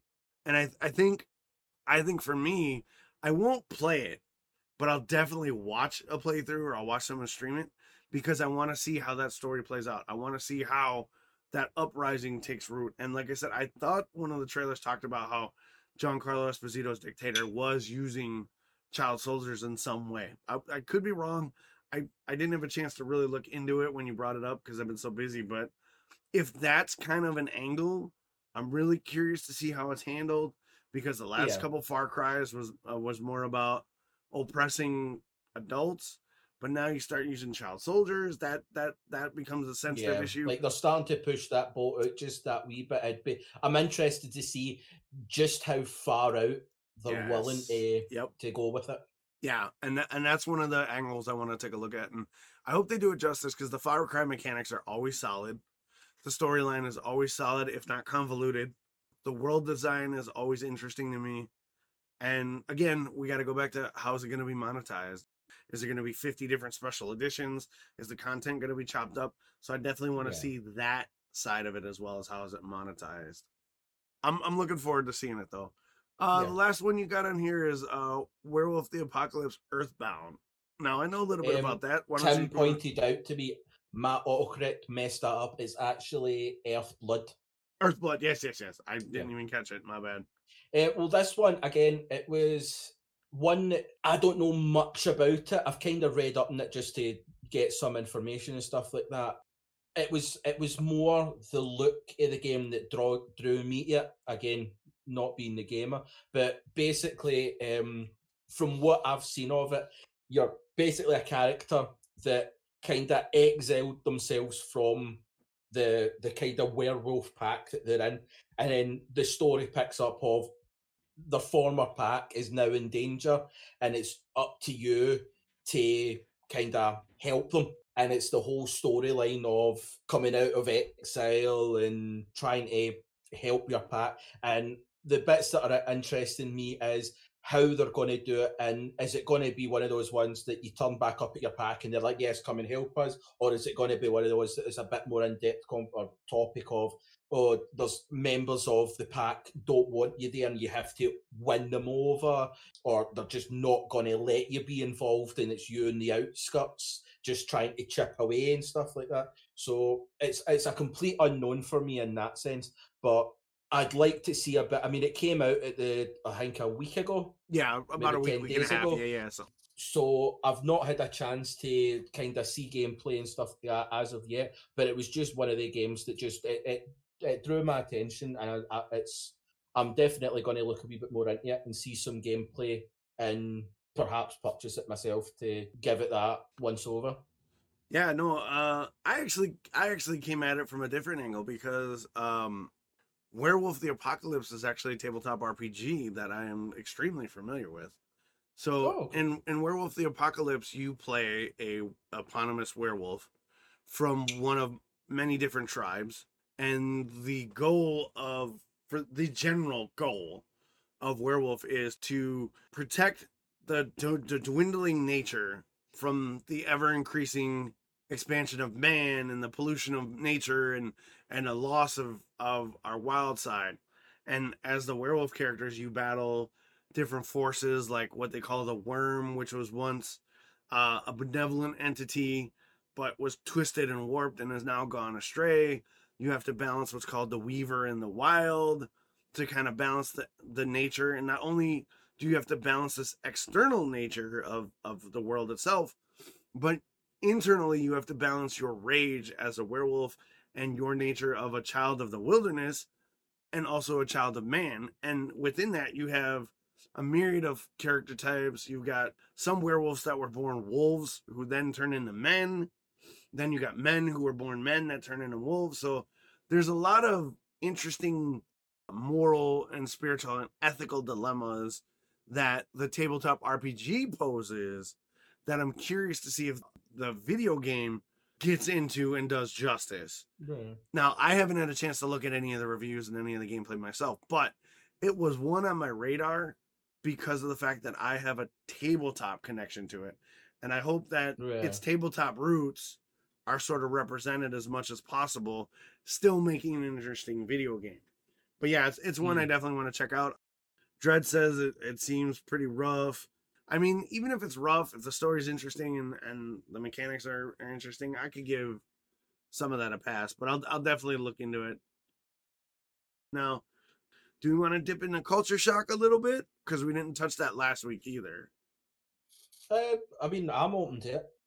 All right, brother. I'll let you take the lead on this one. Culture shock is something that you brought up and I agree with, so... The whole part of the culture is me being from Scotland, UK, you being from America. The idea behind it was the fact that although we're like both speak English, we both have similar stuff like that, there's still so much little things. Like we touched on it in the stream yesterday with you and Tim on the whole aluminium thing, where you just miss out random letters. Like, they're there in the words, you spell it that way, you don't want to say it. I claimed it is because the I in aluminium stands for intelligence, and you just don't want to admit you've got any. So that's kind of thing. But the idea behind the topic was just kind of going with the likes of, you call them pants, but for us, pants are your underwear. We would call what you call pants trousers. You wear trousers or jeans. That's why it was always confusing when somebody was, oh, I just need to put on my pants when I answer the door. And it's like, but you're still turning up in your underwear. No, we're wearing trousers pants. on. No. See, you got it backwards. Pants are pants. Underwear is underwear. Trousers are something our grandparent or granddads wore. Trousers. No. We wear pants, bro. Again, it was an interesting fact. It's the same with, you call cookies like the cookies, whereas for us, cookies are like chocolate chip cookies. But for the cookies, like other cookies that you would have, we call them biscuits. Like we have our custard creams and our bourbons and our digestives. Those are biscuits. What you call biscuits, we call scones. Well, what we call biscuits is like, biscuits are tricky because you got to talk about, like, are you talking like breakfast biscuits, like biscuits and gravy? Are you talking like biscuits for eggs and bacon? Are you talking about biscuits on top of a pot pie? Or are you talking like a dog biscuit or a dessert biscuit, like a sweet biscuit? Like biscuit over here, much like over there, is multi-nuanced. So it depends on, again, what classification do you want to talk biscuits? Because but that's what makes it funny, is the fact that you have the one word for multiple things. Right. Whereas, like, we call cookies. We call biscuit. The biscuits are the likes of your chocolate covered biscuit. No, that's like a cookie, bro. Dessert biscuits and stuff like that's that. A cookie. What I'll do is I'll bring up chocolate digestive. Dredd said trousers are with suits. I agree. I don't wear trousers. But they're called suit trousers. Okay, let's get detailed. But no, I don't. Yeah, I get what you're saying. I find it hilarious, but just that the disconnect between trousers just seems very old world to me, and I don't use that. And maybe that's just me. Yeah, well, for us, a biscuit is like a chocolate covered wheat and oats and all that crushed in, and then you put a layer of chocolate on it. Yeah. Or like Kit Kats. They're biscuits. They're chocolate biscuits. No, they're a candy bar. No, they're a chocolate biscuit. No, they're a candy bar. They're a is wafer like with chocolate. A Snickers. No. A Snickers or that, which we call a chocolate bar. So your Snickers, your Mars bar, your Skittles, Skittles are actually sweeties. But again, this is what I'm talking about. Biscuits that you say, your breakfast biscuits that you put on gravy, we would never have that. It's a scone that you put clotted cream and jam on. And with your biscuits that you put on a pot pie, you would put a short crust pastry on top. No, you put a biscuit on that bitch. No, you'd put a pastry. Crust pastry. All right, do me a favor. Get an American-style butter biscuit, and pour some sausage gravy on that bitch, and tell me it ain't heaven. Tell me it ain't heaven. But it's so dry. That's what the clotted cream and jam is for. Put the gravy on it. No. With the sausage. No. It's amazing. It's great. So there's a couple chat messages I want to hit up. Tim says, so are dress pants lingerie? But dress pants, is that not what we would call like suit pants or suit trousers? Okay. And then, so like if you were wearing a suit, or if you were kind of wearing like a suit, tuxedo, formal wear, it would be your suit trousers. Okay. If you were wearing jeans are just jeans. That's it. If I'm wearing like my jogging bottoms or my sweatpants, they're just trousers as well, or joggies. So trousers is the kind of generalized word of the long pantaloons that you would put on your legs. But you have like your suit trousers, your jeans. What's a chicken biscuit? Okay, a chicken biscuit. I don't even know what a chicken biscuit is. I was trying not to spit my beer because chat's lighting it up. For those of you that are listening via the audio podcast, the chat we have streamed on what Twitch. The fuck is that monstrosity? It's a cracker flavored like chicken. That's a chicken biscuit. That's not what came up in Google. Google has not gave me that option, by the way. A chicken biscuit I'm is a seeing cracker. a fried bit of chicken inside a scone with a pickle. That is what I'm seeing on. No, it's a long rectangular cracker flavored with chicken, like chicken. Okay. Or maybe Dread does mean chicken in a biscuit. No, Chris has it. What were you looking at? I've looked up chicken biscuit, and it's basically like a fried chicken fillet on a scone. Oh, yeah. All day. That chicken biscuit is fire. Put bacon on that with some cheese. Oh, you're going to love yourself in the morning. Chicken biscuits. But what's wrong with just putting it on a roll? Put on a bit of bread? Why would you have to bring a scone in? Because it's a biscuit, bro. It's buttery. It's flaky. It's delicious. Yeah, but a buttery flaky, use a bit of pastry. No, you want a biscuit, bro. It's because that must be dry as hell. No, okay. That must be like eating the Sahara Desert. No, chicken. It's not, because the way you make a biscuit, in the sense of a chicken biscuit, it is a crumbly, buttery, salty, doughy kind of almost like a soft bread, but not a bread. It's creamy, crumbly thing, and then you slap a fucking fried chicken in the middle. Oh, dog. Trust me. All right, let me put it to you this way. When I make it across the pond, when the vid is gone and I can travel, I will make you the most fire chicken in a biscuit. When I leave, you're going to be like, they got it right. It's chicken in a biscuit. Yeah, well, that's the deal. But see, when you're over here, I'll make you a proper scone, because your proper scones, you can have all different kind of fillings in it. Even the scone itself, you can put cranberries through it, you can put cherries through it, you can put blueberries through it. It's not for chicken. It's not supposed to be anywhere near. Like, Google scone UK and go to the images, and it's just an array of fucking beauty on my screen right now. Yeah, but a scone here is a dried up, like a more drier version of a donut to us. Oh, that's not what a scone is. You're thinking of like hot cross buns and shit like that. No, that's what I'm saying.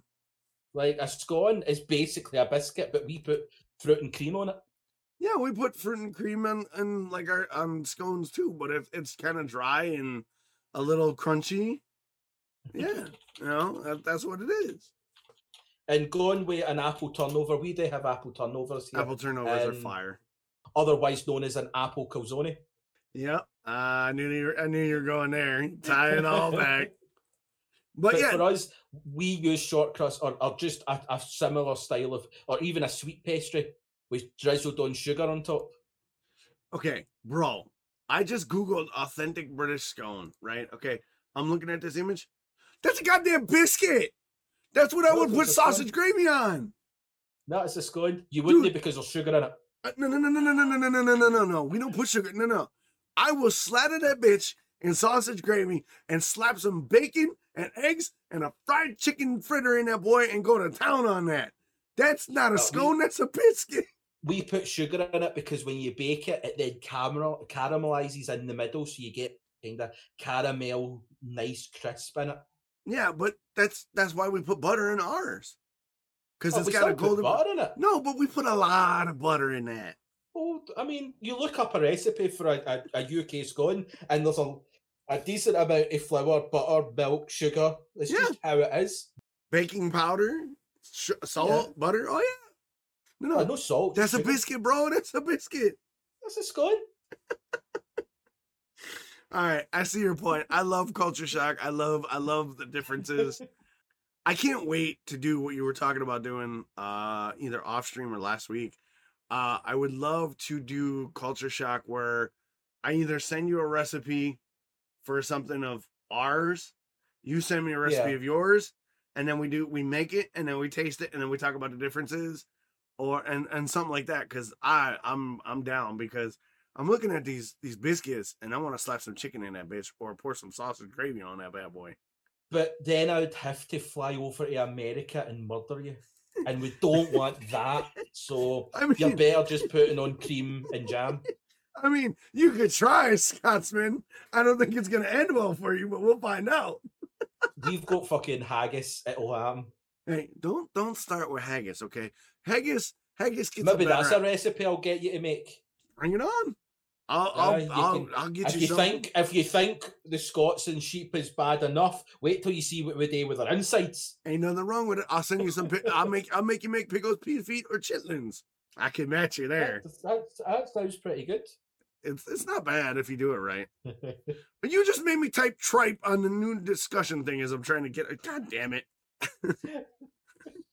All right. So we rambled on about that. I love Culture Shock. We're gonna do more of those. Just before we move on, what do you mean Irish pubs in America don't know how to make shepherd's pie? They make cottage pie. They make cottage pie. So they make it with mince? Yes. Like beef? A lot of times they do not use lamb, they use beef. And they call it shepherd's pie? Yep. Mm-hmm. Right, I'll need to put that down because I'll need to phone every Irish pub in America. Phone and insist. Yeah, exactly. Yeah, because that is completely against copyright and false advertisement. It's in the title, shepherd's pie. Which shepherds do you know fucking herd cattle? Those are ranchers, not shepherds. Yeah, and they put cheese on it too. Right, let's move on for this because I'll let it out. We can go along. Let it out. Let it out. Fucking cheese on a cottage, or even a cottage pie. Like, that's not how you fucking gravy, mince, peas and carrots. What about totty on top? That's a cottage pie. Use lamb if you want. I'll shepherd's pie. That's it. You don't add anything fucking else. If you add anything else, you deserve to wear the fucking pie. I'm not having that. I know. I agree. When I go to a restaurant and I see shepherd's pie, I'm like, that's cottage pie. And you know what's hilarious? If you ask the waiters or you ask the chef, that's how they were taught. And a lot of the Irish pubs over here say authentic, and I'm like, you need to change your menu. And they're like, well, no, that's shepherd's pie. I'm like, no, it's not. That's cottage pie with cheese. And they're like, well, authentic Irish food. What part of fucking Ireland did they fake California? Fucking hell. I cannot tell you the time. Like, we have an Irish pub here in town, and it's phenomenal. But that's not shepherd's pie they're serving. And I think they did eventually change the name to cottage pie. Don't quote me. I'll have to check afterwards and let you know. But yeah, like, it's ridiculous. It's such a simple thing. Cottage to shepherds, like, it's not as if, like, you're saying, don't, like, Irish people eat cottage pie as well. We all eat beef and lamb. It's how it is, but don't pass it off as such. That's like me turning around and going, like, I have made this chicken pot pie, but I'm going to call it chicken lasagna. Like, no. You're not wrong. You're not wrong. All right. Oh, God, I'm dying over here, man. I'm dying over here. But we have reached that point in the stream where we are going to talk about the happy ending. You want happy ending? $50. Okay. I love that audio transition. It's my favorite. The only awkward thing that I've got is I have your stream up but muted. So I hear none of this. I just sit there and hope that you're going to turn around and say, right, we're back. Yeah, exactly. That's why I try to make a comment, because I know you get the stream muted. So for those of you that are new to the podcast, or those of you that are listening live, we like to end our podcast on what we call a happy ending. Happy ending is basically where we talk about a couple brief, good feeling stories from around the world, whatever we collect. Just kind of to spread a lot of good news and kind of leave you on a high note. Yeah, we get into a little bit of a debate about it, but in the end, it's a feel-good story and end the podcast, because there's so many negative stories, negative headlines out there, that we feel that it's important to end on something that spreads a little bit of cheer, maybe brings a little light into the world. So, Chris, if you want to lead off the happy ending, I like where yours was, and I want to touch on it. Any happy story is important, right? Especially in the world that we're in now. I agree, but I think yours has a little bit more, for me personally, it's a little more profound, and I kind of want to touch on yours first. Yeah. Well, my story comes from China, in Shenzhen to be exact. It's an older story. I only heard about it in the last few days, but I think it was 2019 it started, and I think it was September 20 when it kind of did come out. Basically, what it was is there was this chap in China that I think when he was 18, he developed. Ankylosing That's what he developed. spondylitis. Yeah. Basically, what had happened is his body folded in itself through this disease, in which his chin was touching his chest bone was touching his pelvis, and his forehead was touching his thigh bone. He basically just had folded in itself, and his mother had cared for him through this whole thing for 28 years as it came from it. And through all those years, they went to doctors and specialists and stuff like that to try and get help, and no one would operate on him or even look into it until the Shenzhen University General Hospital looked more into it, and they kind of went, look, we can see if we can do something. Basically, the way the story kind of went is that they had to break and reconstruct his thigh bone. Then the next operation, they done his pelvis. The next operation, they done his neck, where they had to break the neck muscles to be able to lift his head up. Then they done his spine to be able to lie back. And the whole story is after 28 years of being folded, where his mum had to like put a cup of water in front of him to allow him to brush his teeth, had to force a bowl in his stomach to be able to eat and stuff like that. And it was just after so long, he then was able to stand upright. He's using a Zimmer and he's able to walk. Like it's not perfect. He's got a lot of rehab and stuff like that. But it was just such a eye-opening story to the kind of love that the mother had. She was like me. She was well into her 70s and stuff like that when like it happened, and she was still, because like in the interview that they have, she even says like, what was she supposed to do? That was her son. Like, right. Was she supposed to just leave him? And just when you watch the video and you see that after it's all happened and he's able to get out of the hospital and they're taking like a taxi or a trip back home, they're sitting talking about how the family couldn't believe he was standing upright, and they couldn't wait to see him, and how he's now working in the family-run store, so he's able to work again and stuff like that. And it was just such a great story right through. I mean, I think the video's only about 15 minutes long. Yeah, I watched the video. But it was just such a beautiful story to see how medicinal advancement, how these things have advanced to be able to... 30 years ago, that your life would have been just thingy is over. Like, that's it, you just deal with it. Whereas now they're able to do so much. I think the whole pandemic that's went on is kind of cast a brighter eye on medical personnel. And I think it is a kind of job that doesn't, as much as it does get its thank yous, it's really not talked about enough of the medical marvels and these people that put their like this doctor spent 2 months coming up with a plan to help this guy, and you're like, you could turn it around and go, I don't think I've spent 2 months on any project that I've came up with, let alone something that would affect somebody else's life. And I just wanted to kind of shed a light on these people that make their lives making other lives better.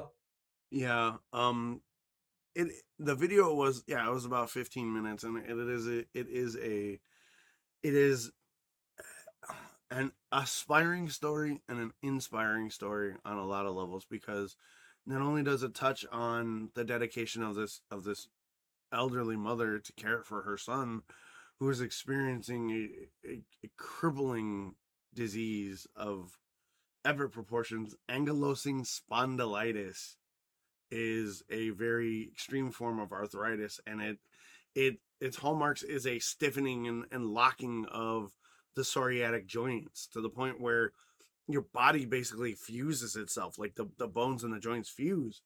And in the video, like you said, the guy's head was touching his thighs. He was basically folded in half for essentially 30 years. And then to have a doctor come up with a radical treatment Like, this was never done from what I could see from the story. Like, this was never done. Yeah. They broke everything. They broke everything and reset it and let it heal. The agony of that man having to go, like, when I was a kid, I had surgery a lot. I had 2 open heart surgeries. I've had 8 reconstructive surgeries on my hands and feet. I know what having broken bones feels like surgically. It is not fun. But to know that you're suffering through that pain so that you can get your agency back, be yourself again, probably paled in comparison to what the agony he felt when he was folded in half. Yeah. And it is a great story because nowadays, what doctor spends 2 months? Who has the time to spend 2 months developing a treatment plan? Who has 2 months to dedicate to that patient to think about how this is going to better his life? And then who has the insurance? That's those surgeries, his medical bills over here, probably in the millions of dollars, easy, 100%, because the rehab, the surgery costs themselves, but just the dedication it took from the caregivers involved, like you said, they definitely needed to be highlighted because this poor man couldn't do anything for himself, literally. Like, without his mother, he's dead. Yeah. And without this doctor, his agony continues. And I saw that video and I thought about myself. I had 2 major surgeries. I'm not even supposed to be here right now. Let's call a spade a spade. My heart is so fucked up that I'm not supposed to be alive. But due to the intelligence and the advancement and the care of cardiothoracic surgeons, they were able to repair my heart in a way, duct tape and baling wire, to where I'm still here. That's one half. The other half is my mom, who I get along with for only a certain extent, and then we go our separate ways. She had the guts to love me, but also push me enough to grow past my troubles. Plus, I've also had my feet broken 4 times and bones reset, so it hit me in a way that I don't think it would hit like your average person, because I can empathize with the man of going through that pain and that struggle of surgery and recovery and wanting your life better. And I can relate because I've seen my own mother make sacrifices to make sure I lived, to make sure my quality of life was as good as it is. And I have major trials coming up. I need a 3rd open heart surgery or I'm dead.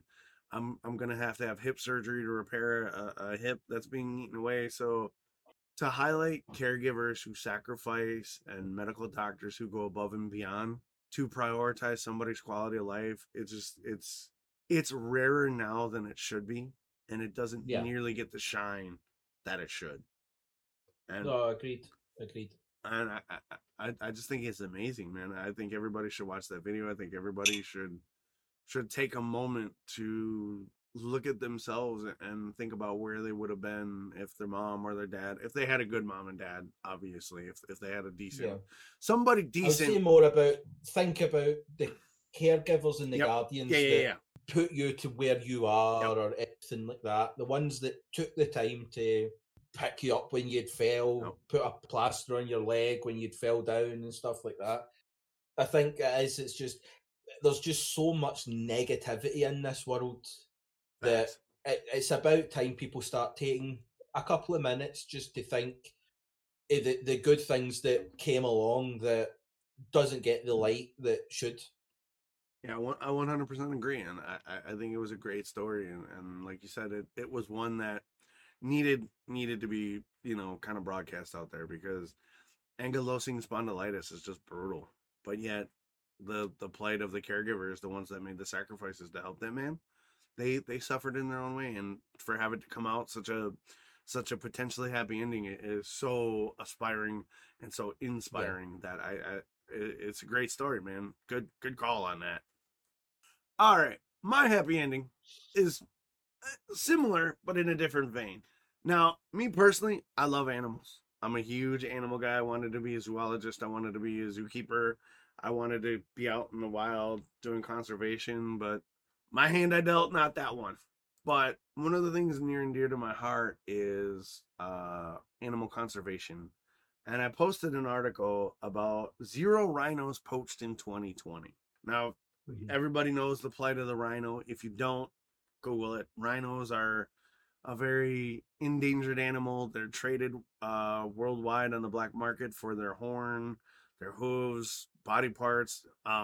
Certain Eastern medicine believe that if you ingest certain parts of a rhino, you can get vigor and vitality, and all just they're parted out. Basically, they're a commodity, much like elephants are.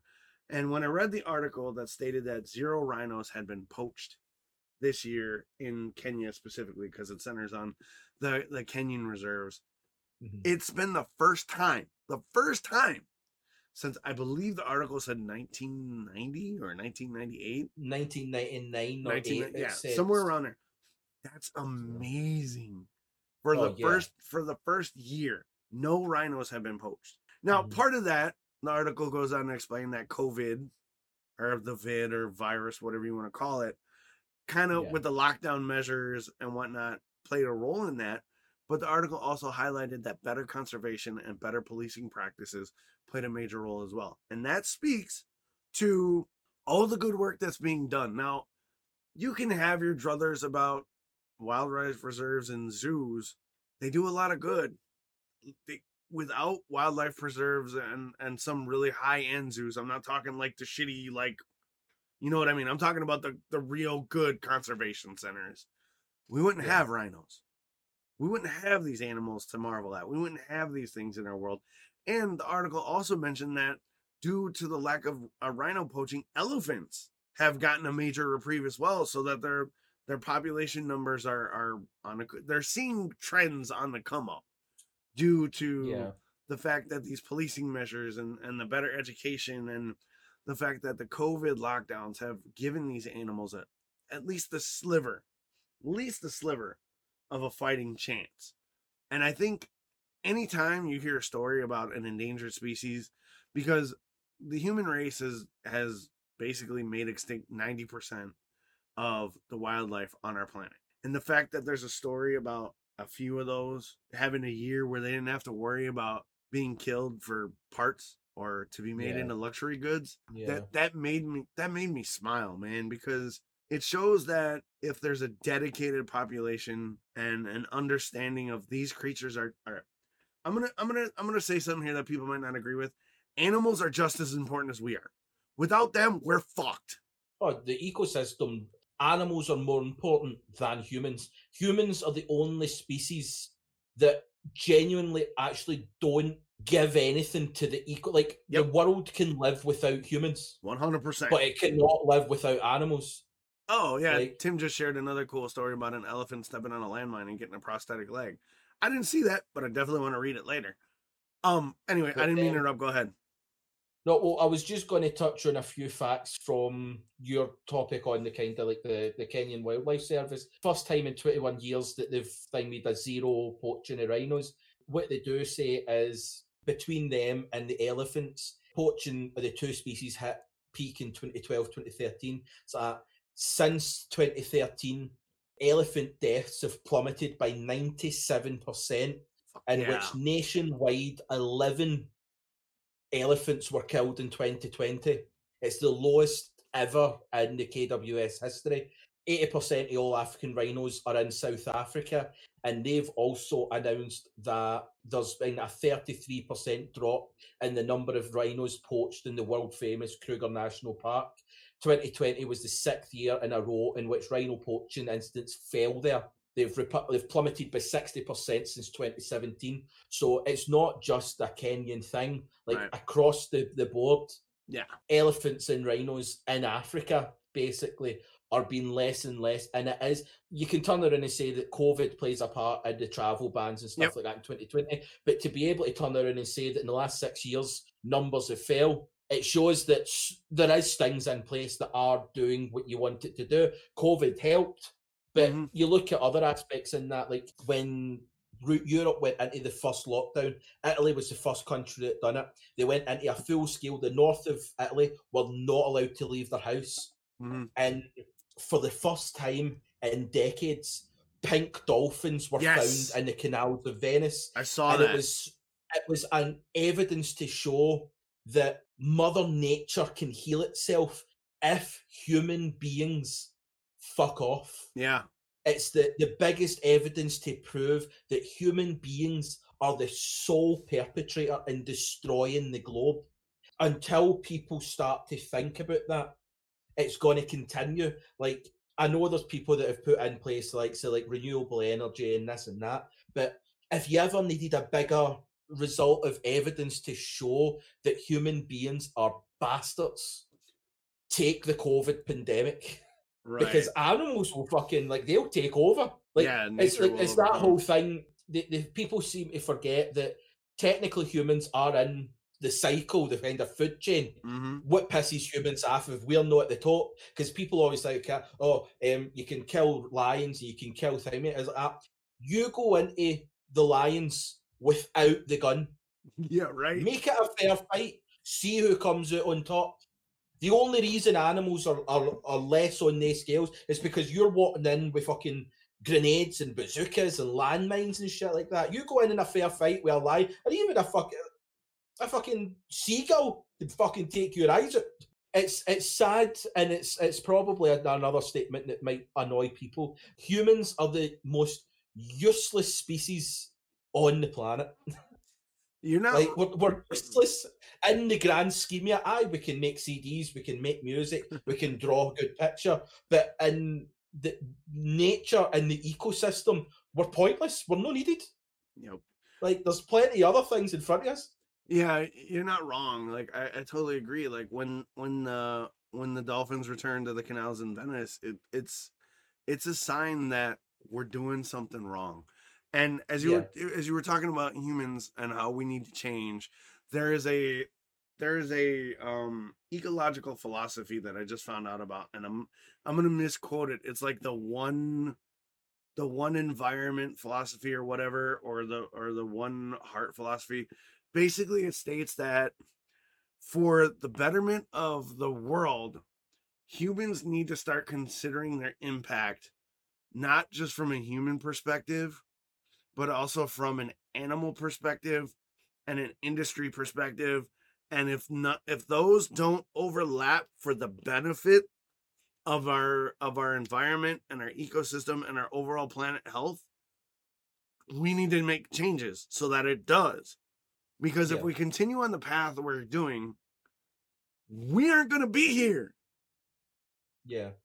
And the other thing, touching on the fact that I'm all for becoming an interplanetary species, what SpaceX and NASA and Elon Musk and all that kind of stuff are doing, I am firmly behind that. Hell yeah. But we cannot use that as a fuck up Earth and then go to another planet to fuck that up too.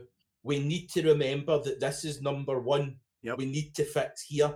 Now, scientists have said 20 years ago, we bypassed the point of no return. Yeah. We fucked up too much. But that's not to say, like, if that's true, that we fucked up, we're not going back, what is the point in doing anything? If man is going to come to an end, why are we still doing shit? Yeah. Why are we furthering progress of technology? Because it's going to mean fuck off. If there's nobody here, if there's no human species here, then what's the fucking point in even trying? Let's just go out, get absolutely arse-faced, and enjoy ourselves. Yeah. But that doesn't have to be the outcome, we can sort it. It's more about listening to the people that know what they're talking about, rather than the people that the only reason they're saying something is on their narrative. When you're looking up sources and stuff like that, see who has funded the source. Yes, sir. Because the big oil conglomerate can easily turn around to scientists and say, prove this is right, and it says consume all the oil you want, it keeps on going. Obviously, that's what it's going to say. Find out who's sourced it, because see if it's a topic that will benefit that company. It is biased beyond repair. Do not read it. Yeah, and you touched on a good point, and I think we'll wrap it up here real quick. The science of conservation has been attacked on all sides. It says, "Oh, if you, why are we taking huge swaths of land away? Why are we caging these animals up? Blah blah blah blah blah. Why are we doing this?" This article right here states, with good conservation techniques, quality policing, these animals that were on the brink of destruction they're on a reprieve. Yeah. Like, that's a huge marker that the science of conservation and the fact that taking care of an environment and our ecosystem and the animals and even the bugs are all important factors in a healthy ecosystem. Okay? And far too long, humans have removed themselves from that ecosystem. And I think with an article like this that says, yeah, when humans don't fuck around and animals are left to do animal shit, animals will make a comeback. But we got to have the knowledge and the wherewithal to make sure that they got the space and they're protected from the assholes who want to do them harm, because in the end, it's going to fuck us even faster than we're, fucking ourselves. 100% agree. I don't know, man. But hey, I want to kind of bring it to a close, and at the end of the close, we'll say who we are, where you can find us, what we do. I want to thank you guys that are hanging out in the stream, chatting with us. I want to thank you guys who have shared your opinions and all the support you've given us since we launched this show. I want to thank all the audio listeners who have looked into the podcast. We appreciate your support. If you want to be a part of the conversation, feel free to join us when the podcast airs live on either my Twitch or Chris's Twitch. You can also download the podcast on all podcasting platforms. And if you do us a favor, please rate and review and share it so that we can grow the podcast with your support. Thank you very much.